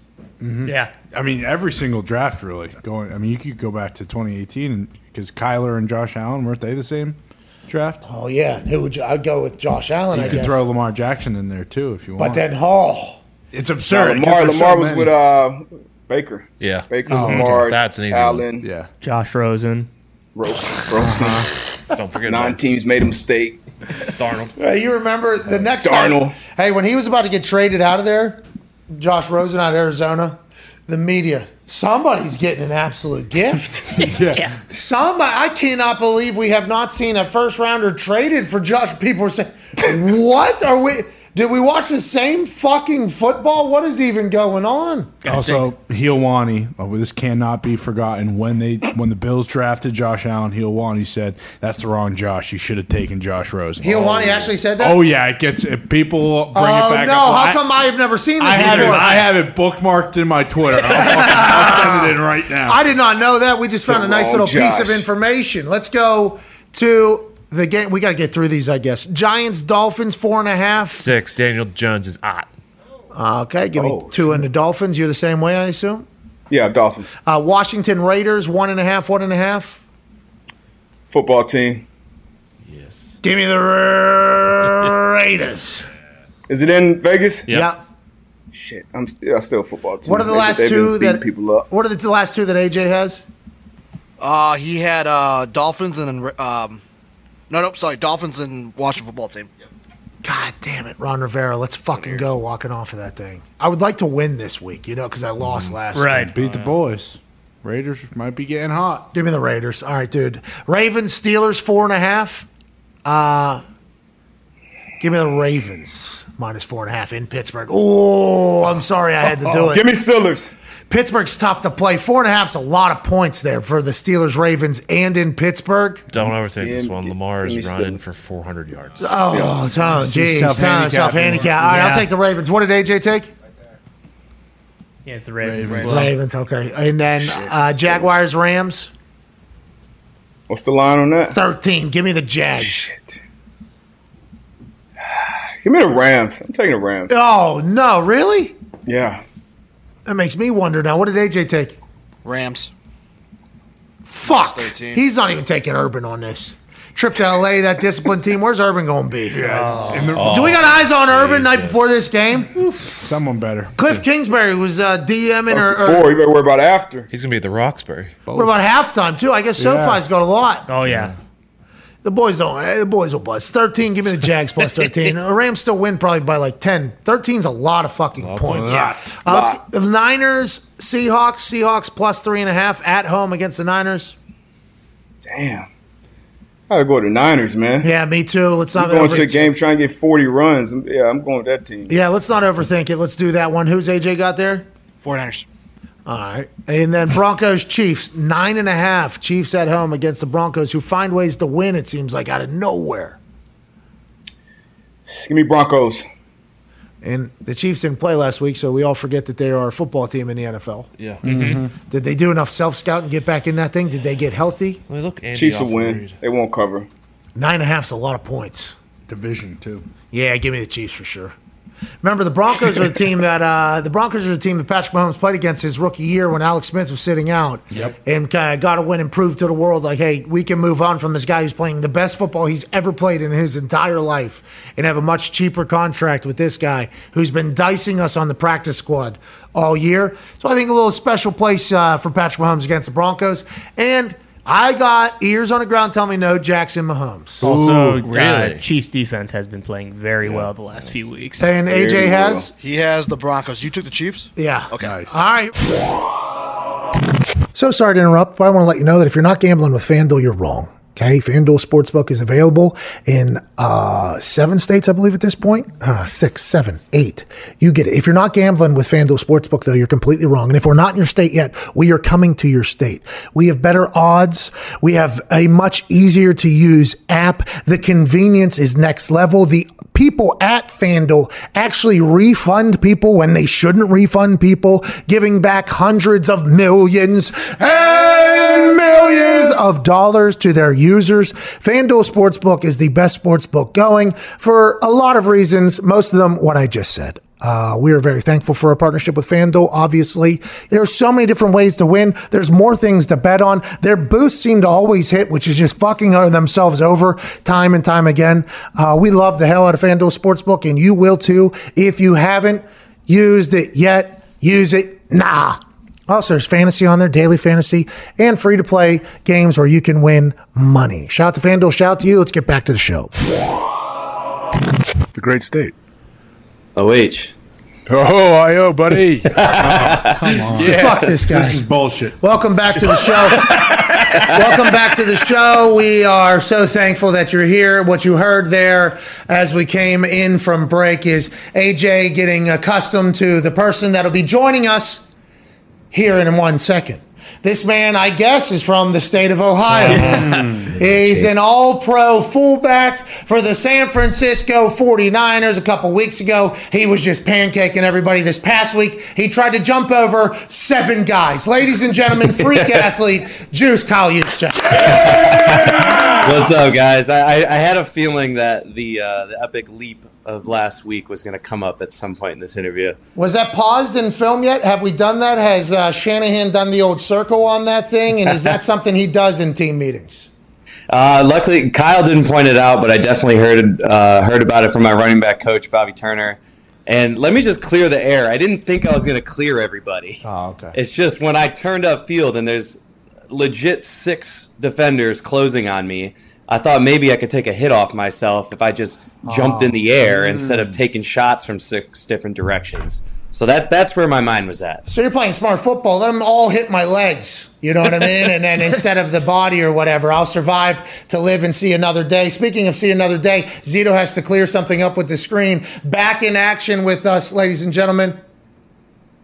Kyle Juszczyk, a little bit clearer. That's on us on our end. We apologize. It's great to have you here. Let's talk about a couple weeks ago, wherever you were in motion, just pancaking people who spotlighted. It was on national TV. But let's talk about the Niners as a whole. You guys are hot, man. There seemed to be a little bit of a time where people were questioning a lot that was going on in that building. You guys have found something special. What has it been, you think, from behind closed doors? Yeah, the boys over here, we're rolling, man. And we feel like it's because we got back to who we are. We got back to our brand of football. And quite simply, it's running the ball and it's playing solid defense and getting turnovers. And Kyle went into our game 3 weeks ago against LA, and the night before he spoke about our goal was to get 40 runs in that game. And what you guys know in today's NFL, that's just an insane amount of runs. It's just, you don't see it week to week. You don't see it around the league.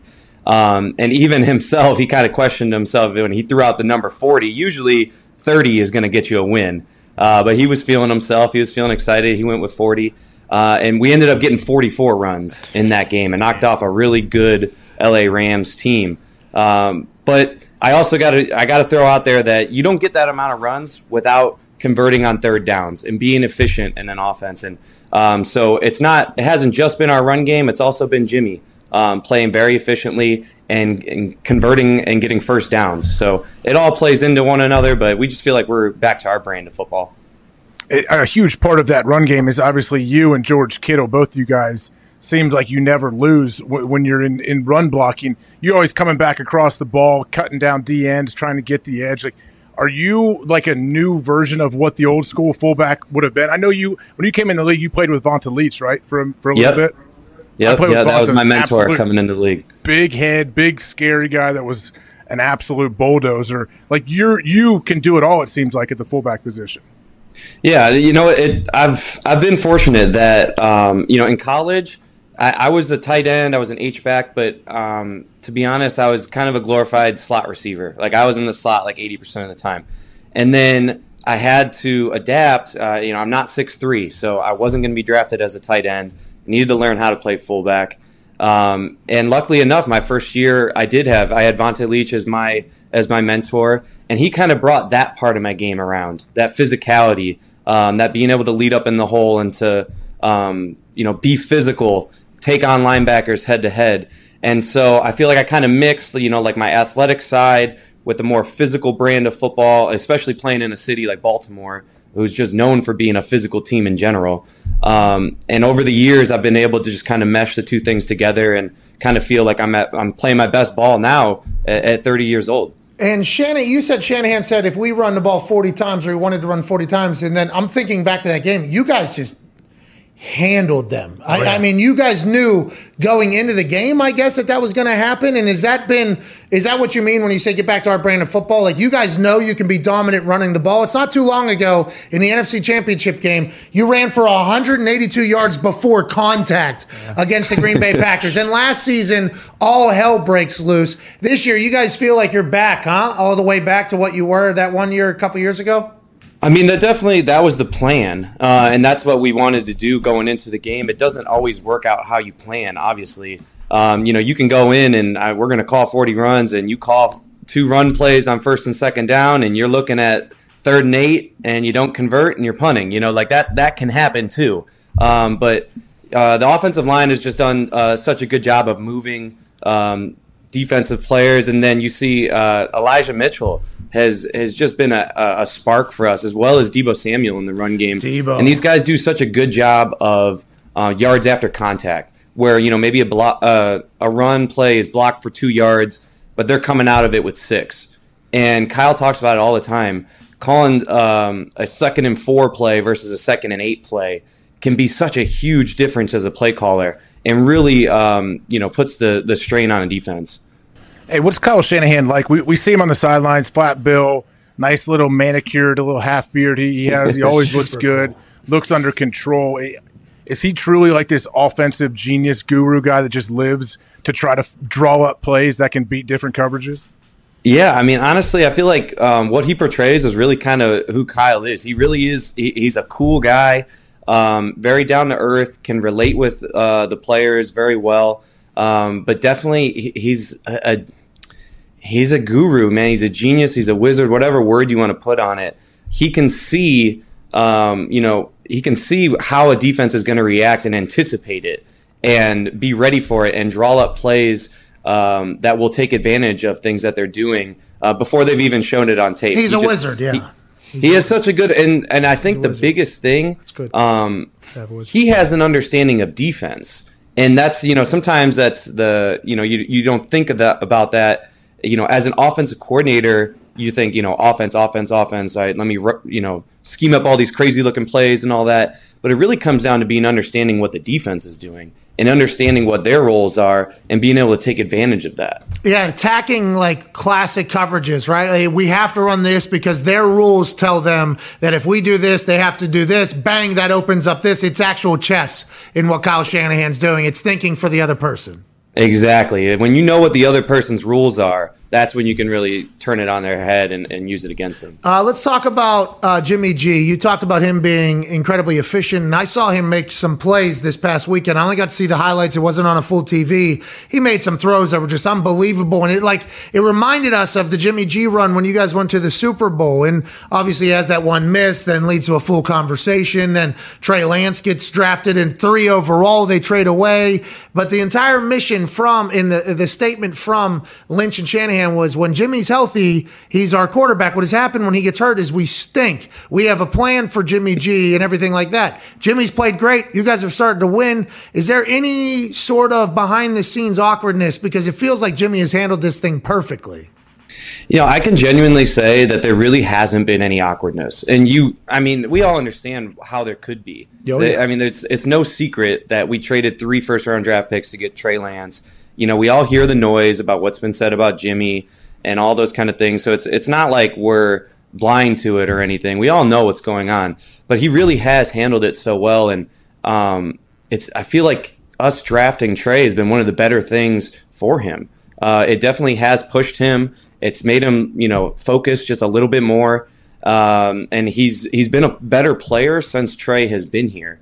So I think he's just handled it so well and taken it on in the right way, because he knows, regardless of what happens in the future, if he doesn't play well right now, that's not going to bode well for him, whether it's here again next year or anywhere else. So at the end of the day, you just got to play well, and he's done a good job of taking that on. Go ahead, Connor. Yeah, you mentioned Deebo Samuel playing running back. How did that happen? Because he's been killing it at wide receiver. He has over 1,000 yards, I believe. Did he in practice one time, just have to fill in, or how did that come about?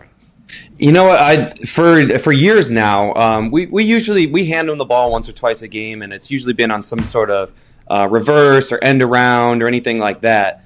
But we're like, okay, teams are going to start catching on anytime Debo's getting the ball. He's running outside. So I think it was L.A. was one of the first times that we gave him the ball inside on just a pure power play, which I don't think you'll find any other receivers doing that. But you look at the build of Debo, and you wouldn't think he's a receiver anyways. He looks like Marshawn Lynch out there. And his name is Debo. Yeah. And his name is Debo. And he ran it so naturally and so efficiently and just smoothly that I don't think Kyle's had really much of a choice. We got to give the guy the ball. He's averaging almost, I think, 10 a clip, So the more he's gotten it, just the better he's gotten. And so we just feel like it's another tool in our toolbox here, and we have to take advantage of it. Cordero Patterson having an incredible year as running back, too, as a former wide receiver. Yeah. It's been awesome to watch both those guys crush it. Go ahead, Ty. Kyle, you kind of touched on it, but what's it like being teammates with George Kittle? Like, you see like his personality and everything. He is awesome. Go Hawks, by the way. But, like, it's very obvious, like, how much, I don't want to say better, but, like, you guys just go when you and him are both on the field at the same time. Man, it's awesome. George is, I've been teammates with him now for 5 years, and he's become a really, really close friend of mine. But one of the cool things about him is, a couple years ago, he set the all-time receiving record for tight ends. And you don't expect a guy like that who's had, the glory of catching the football and doing all the fun stuff to be so into the run game and so wanting to block and wanting to be physical. And it trickles down to all the other guys. Because now, go out there, if you pull up our tape, you'll see Brandon Ayuk, Debo, Samuels, Juwan Jennings. Our receivers are getting after it in the run game. It's from snap to whistle, being physical, going after guys, head hunting. And I think that's a trickle down from guys like George, and seeing that, you can go out there, be successful in the pass game, score a lot of touchdowns, get all the fame, do that kind of stuff. But it's still cool to go out there and block too, because winning really surpasses all that stuff. Yeah, when you win, there's enough to go around. You guys really like each other in that locker room, huh? Yeah, man, that's one of the cool things. I feel like we have a really tight bond around here, really cool locker room. That's a big deal. Yeah. Hey, that's one of the biggest deals, especially going into December football. Yes, right. Hey, Kyle, I got a quick last one from me, Kyle. Is Joe Montana ever floating around the facility, and is there any way you could get any confirmation that he stopped an intruder by throwing his one of his Super Bowl balls at the intruder and catching his grandkid after he slid down the banister? No confirmation there. I think I might have seen him once or twice here in the years that I've been here, but we don't see him too much. If you could ask him about that, we'd be very thankful. Yeah, I'll make sure to ask for you guys. Okay, thank you, Kyle. It's very nice. Make sure you word it in the proper fashion so he knows we're not being condescending. Yeah, he was a hero. We're making him a hero. Go ahead, Diggs. Mr. Juice, a lot of talk around here about how versatile Debo is, but so are you. So now, if he has to miss some time because of a groin issue or whatever, are you just going to slide directly into his role and maybe just take the carries and touches that he was getting? Are you going to go up? I've definitely had some conversations with Kyle for just that case. I don't know if he's going to take me up on the offer, because I offered to take his Debo spot if he wants me to. Very nice. But we'll find out tomorrow and install how much of that I really get. Yeah, tell us what the game plan is going into this weekend. I'll make sure. I'll take some screenshots and I'll send them over tomorrow. Just tweet them, man. We'll see it. You put them out there on the internet. Zito just dropped in my ear a nice little nugget. Congratulations are in order. We're a little bit late, but better late than never. First ever Harvard grad to score a touchdown in the Super Bowl. Wow! Yeah. Congratulations! Thank you. Yeah. Hopefully not the last, but yeah, thank you. Do all your super smart Harvard friends just come up with ideas for you to angel invest money into all the time? Is that what happens with you? I got some voices in my ear, and I listen to some of them.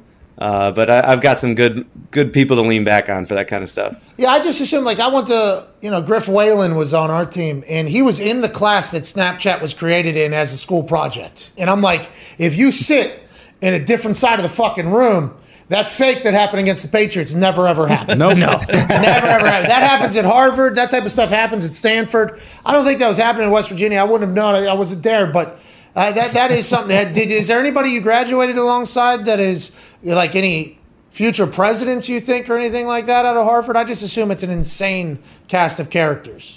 I mean, we'll find out. I'm sure there's somebody in our class, but I mean, my whole friend group is just full of investment bankers, consultants, venture capitalists, all that. There's just a lot of successful guys around me. Just so much money being tossed around to each other. Yeah. Oh my God, that's awesome. We can't thank you enough for joining us, Kyle, in the middle of a busy week. Good luck this weekend. Congrats on all the success. It seems like you guys have figured it out again over there. Yeah, thanks, guys. Always a pleasure. Remember, Montana, Ball, Beak, Baby, Bannister. Ladies and gentlemen, Kyle Juszczyk. Thank you, Thank you, Kyle. He's awesome. Yeah, he's the man. He got a new deal, this past offseason, I think? It was shortly after we talked to him because he was a free agent. He was like, we'll see where I end up, And it was like maybe Baltimore, maybe there. San Fran keeps him home, AJ. That's a big deal. I think Kyle Shanahan absolutely loves having him in the lineup. He's huge. He and Kittle both, man. They are a force when they're together. They're out trying to outdo each other. This is like you and Kuhn in practice, Yep. We're trying to outdo each other. It feels like that is a Juice and Kittle thing because Kittle gets so much credit for his blocking, and Juice is this undersized fullback that if you see, by the way, Kittle should. That's not a knock, but I assume Juice takes a lot of pride in that as well. When he's in motion, I mean, I don't want to say it's easy to know where the ball is normally going wherever the fuck Juszczyk is headed. Literally, it's headed wherever he's going. Now, there is some misdirection, some, rule breakers and things like that. But he is a massive part of that entire thing. It is awesome to watch from like the sky cam angle almost. He's tough when he does like that motion when you go like behind or just the ball is snapping. He goes behind the center and you're thinking, okay, it's like a split zone. They're going to run the ball maybe that way. He could flash that D end like he's going to block him and then sneak out to the flat and boom, it's a pass play. Like that's the stuff that makes that when you're on defense, it makes it tough and you can't just sit there and play all the way, run or pass. You never really know. How about a Harvard brain embracing the fullback, by the way? Mentality. That's awesome. Good for him. I assume all those investment bankers, by the way. Oh my God. Yeah. The VCs. Swimming in it. Dude, it's just cartoon money up there. They toss it around. Oh, yeah. It all just goes like this. Sure. Just grows and grows and grows. All the money. I wonder, how many people from Harvard don't do well once they get out? That's low. I don't think there is. Do people do that? I don't think so. Ted Kaczynski, but well, yeah. Did he graduate? Did he make it all the way through? I know they had that program. He was a professor at Michigan. I know that. They did have that program for. So did Diggs take a class with him? All right. If he did online, then maybe. Now is a man who has a few dogs that seem to be incredibly beautiful that have probably great chompers. Ladies and gentlemen, JUCO champion, head coach, Netflix star, and a man who tells us who's going to win every single weekend in college football. Founder of Everything Slapdick. Ladies and gentlemen, Coach JB. What up, brother? You guys hear me? Coach JB, what's going on, man? Coach, you there? Can you hear me? Oh, no. Fucking Zeta. Fucking Zeta. No, every time, hey, every time you come on, you say, what's up? Can you hear me? And we just decided this week that we're going to act like we couldn't. But we could hear you. You sound amazing. It is great to see you, Coach. We apologize. We don't want Zito to take the one on the shins here.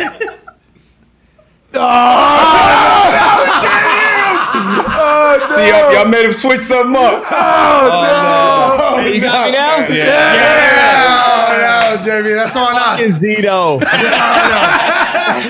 We tested it. That was on me. That was on us in here. Jeez. Got me scared, man. I got my dogs under me fucking hitting wires and shit. It's ghetto over here, dog. I ain't got that cheese like you over there.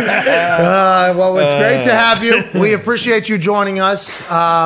Let's get right into it. Coach Brian Kelly has a Southern accent at LSU. This is very normal, right? Let's assume that and Darius brought this point up earlier. Darius said he's probably got 5-6 different accents in his bag whenever he's been through his recruiting days. The internet is killing him, JB. As they should.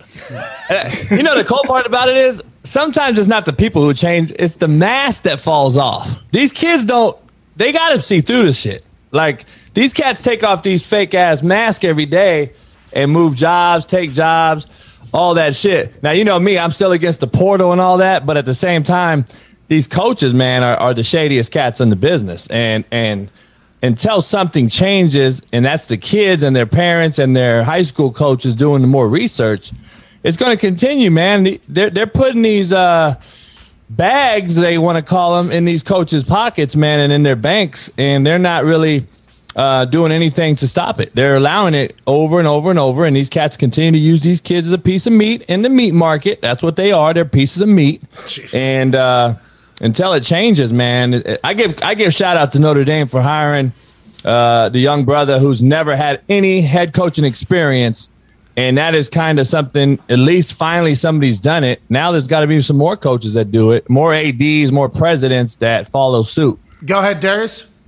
Nah, shout out to right what JB said. Shout out to Marcus Freeman. He actually we came out the same year. D coordinator out of Notre Dame, got that job. Great opportunity for him.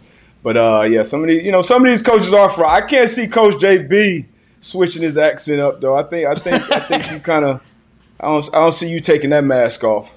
Man, you know what I learned a long time ago, man, dealing with all these dudes. If you don't recruit JUCO, you fake as a motherfucker. And you know, Brian Kelly, that's a fact. That's a fact. That's a fact. Nabo Sweeney, they don't recruit JUCO. Vodtech for years didn't recruit JUCO. I'm a Beamer fan, but they wouldn't recruit JUCO. And it's crazy that Clemson won't, because their D coordinator Venables is a Garden City, Kansas JUCO guy. And Clemson refuses to do it. Notre Dame refuses to do it. And I'm like, I get it. Notre Dame, you got the prestige, you won all this stuff, but you got like JUCO facilities. Hey, like, hold on. You guys are horrible. Hey, Coach JP, horrible okay. facilities. Their JUCO dorms are worse than ours in Independence. I did not know that about Notre Dame. It's bad. Ask Kevin Olsen. Kevin Olsen will tell you why he went to Miami. You know he signed to Notre Dame first. No, I did not know that. So yeah, he went in his Greg. I coached his little brother Kevin Olsen. So when Greg went into the dorms, man, and he said the bed was this big, he was like, I'm out of here. He went to Miami. Hey, that's because he had to get on the fifth floor, seventh floor. Yeah. So he had to get on the seventh floor of the dorms down there in Miami. You know, what's your name? G Reg, you know? We remember, Greg. We know you got your suit and tie on TV, obviously. Yeah. But you are an epically hilarious human being. Coach JB, Marcus Freeman, he gets the head coaching gig. And I talked about the strength coach and how important the strength coach is because they're with you all day, every day. They are literally the ones who are supposed to be on everybody's team, just trying to make everybody better. It's a great relationship. And the way Notre Dame had him introduce Freeman is like to the team, like, hey, this is going to be your new head coach. I take everything with a grain of salt. Like, okay, these kids have to be fake happy at least for this head coach because he controls their futures now. There's scholarships, their playing time. But that video of him coming in and them swarming him, it seems like he is beloved in that locker room with that team. I don't think they're going to miss a beat, JB, just because of that video. You know, you have to kind of sort through the shit that the players have to give their love, but it felt genuine there for me. I don't know. Yeah, I mean, you know, it was a setup, obviously, for him to break through the doors like fucking Superman. But that part of it. But the real thing is, he's a recruiter on that staff. He's a go-getter, and he's probably got the heartbeat of that team, 90% of them at least. And so that I'm sure that's 90% real. And those kids probably love him for staying, not going. And you know, the true testament, man, if you look at this thing, is nobody followed Kelly. No staff member. So, you know, there's an old buddy of mine told me a story when he was at Michigan State with Saban. Saban called the staff and said, listen, man, I'm on the tarmac. I took the job at LSU. Meet me at the airport. And nobody showed. Oh. No coach met him at the airport. And some coaches don't want to grind the Saban way. Some coaches don't want to be faked out and fall for the okie doke, the Kelly way. So there's two different thought processes. One of them is a work grinder-holic. You know, they call Nick Saban Nick Satan for a reason, right? Because he grinds you. But at the same time, Coach Kelly has been, in our world, is known as a kind of a bullshitter and a liar to his staff. And it's ironic how you don't get half the staff to follow Saban. You don't get nobody to follow Kelly for different reasons.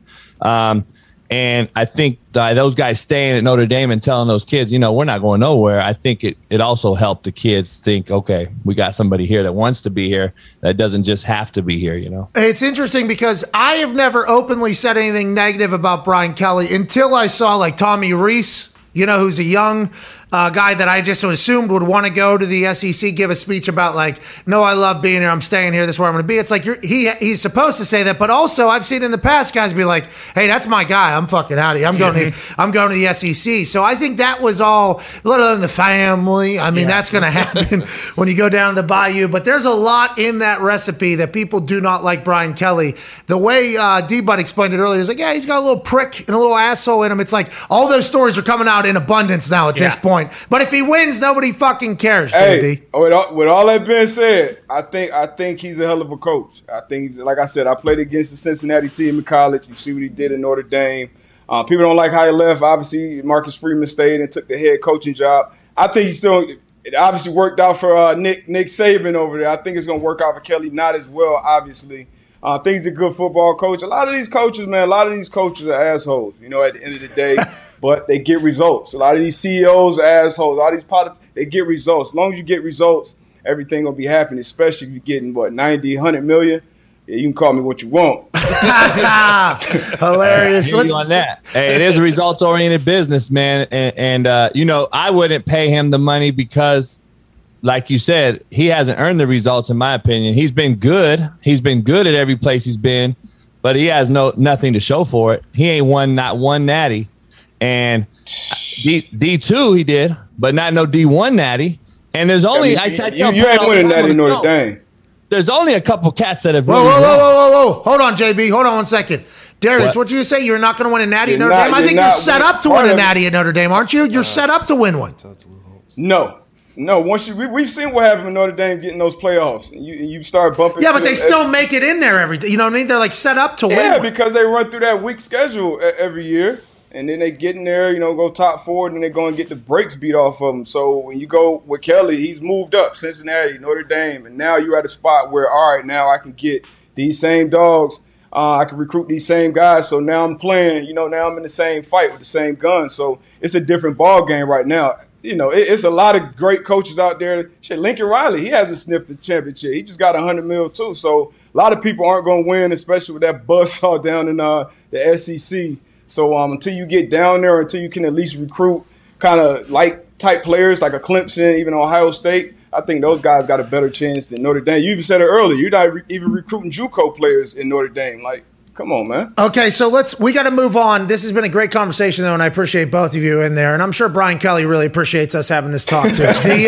Brian Kelly don't give a damn. He don't give a fuck about nothing, except for his family. Oklahoma gets boat raced, too, and that's the thing in the BCS. So they get boat raced every year in the BCS, too. So it's kind of it's a weird situation. You know what I mean?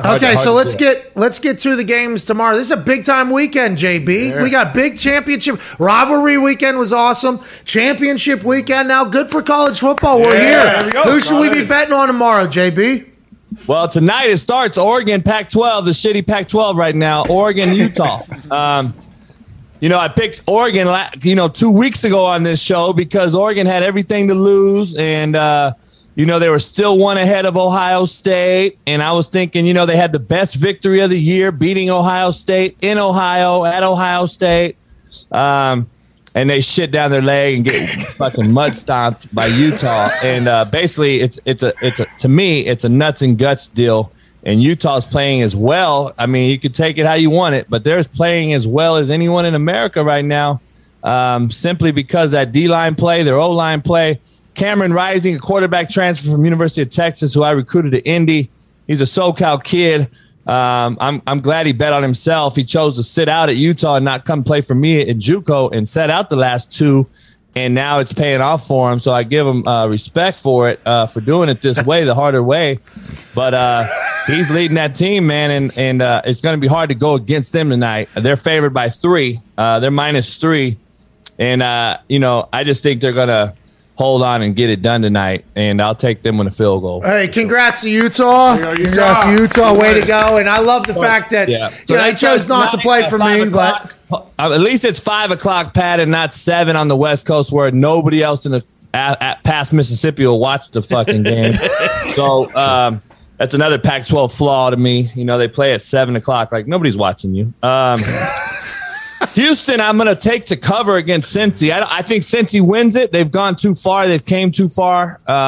But Houston's a pretty good club, man. 11-1. I think they can score. Cincy's minus 10.5. I think it's a touchdown game.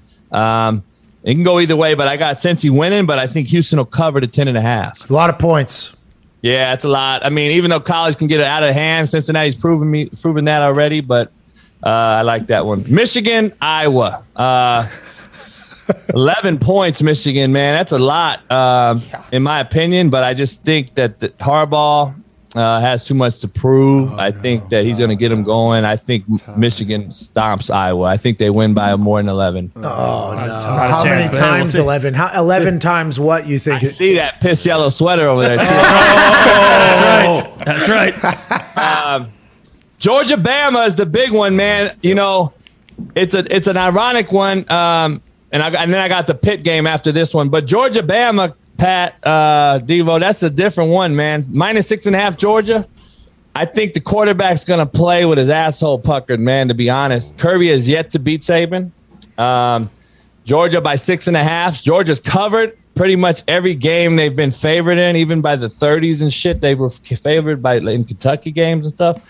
I think Saban is just going to show them, you know, I'm still your daddy. And I think Bama's going to pull it off. I think Bryce Young's going to ball out and earn his Heisman, because I think if Bryce Young can beat Georgia, I think he's the only candidate worthy of the Heisman. Okay. So Bama. The Heisman has been pretty watered down this year. It's pretty bad. Bama plus 6.5. Yeah, Georgia's favorite minus 6.5. I got Bama covering anytime you get Bama plus 6.5. And listen, we might be completely wrong because that Georgia defense is fucking unbelievable. But you have to be able to move the ball. You have to be able to move the ball.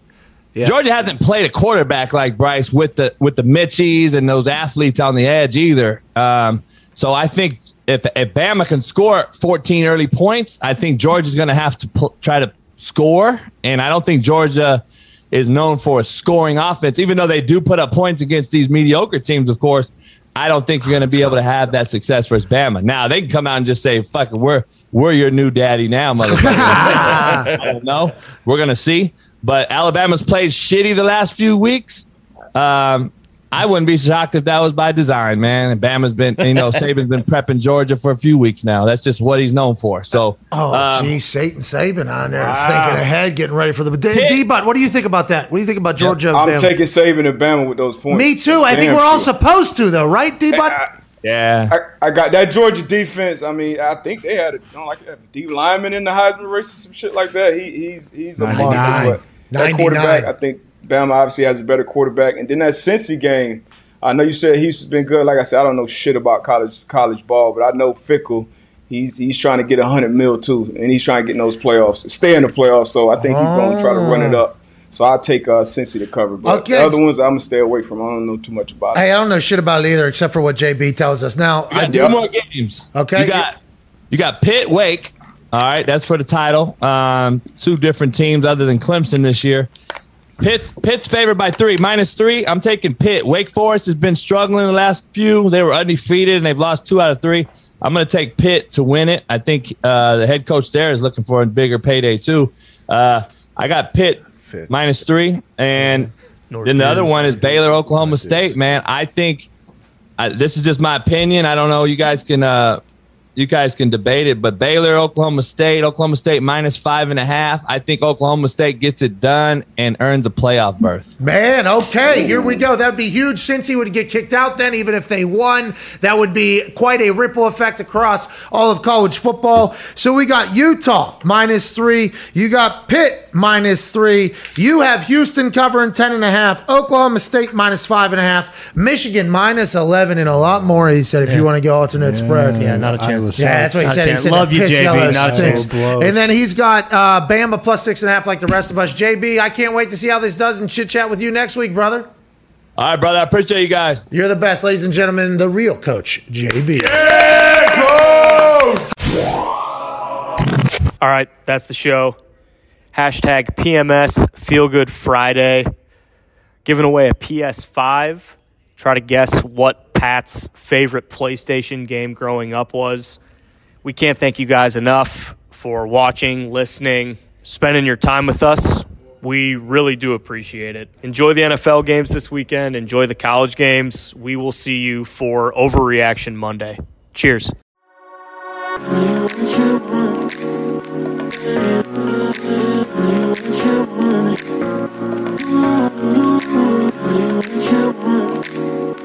Yeah.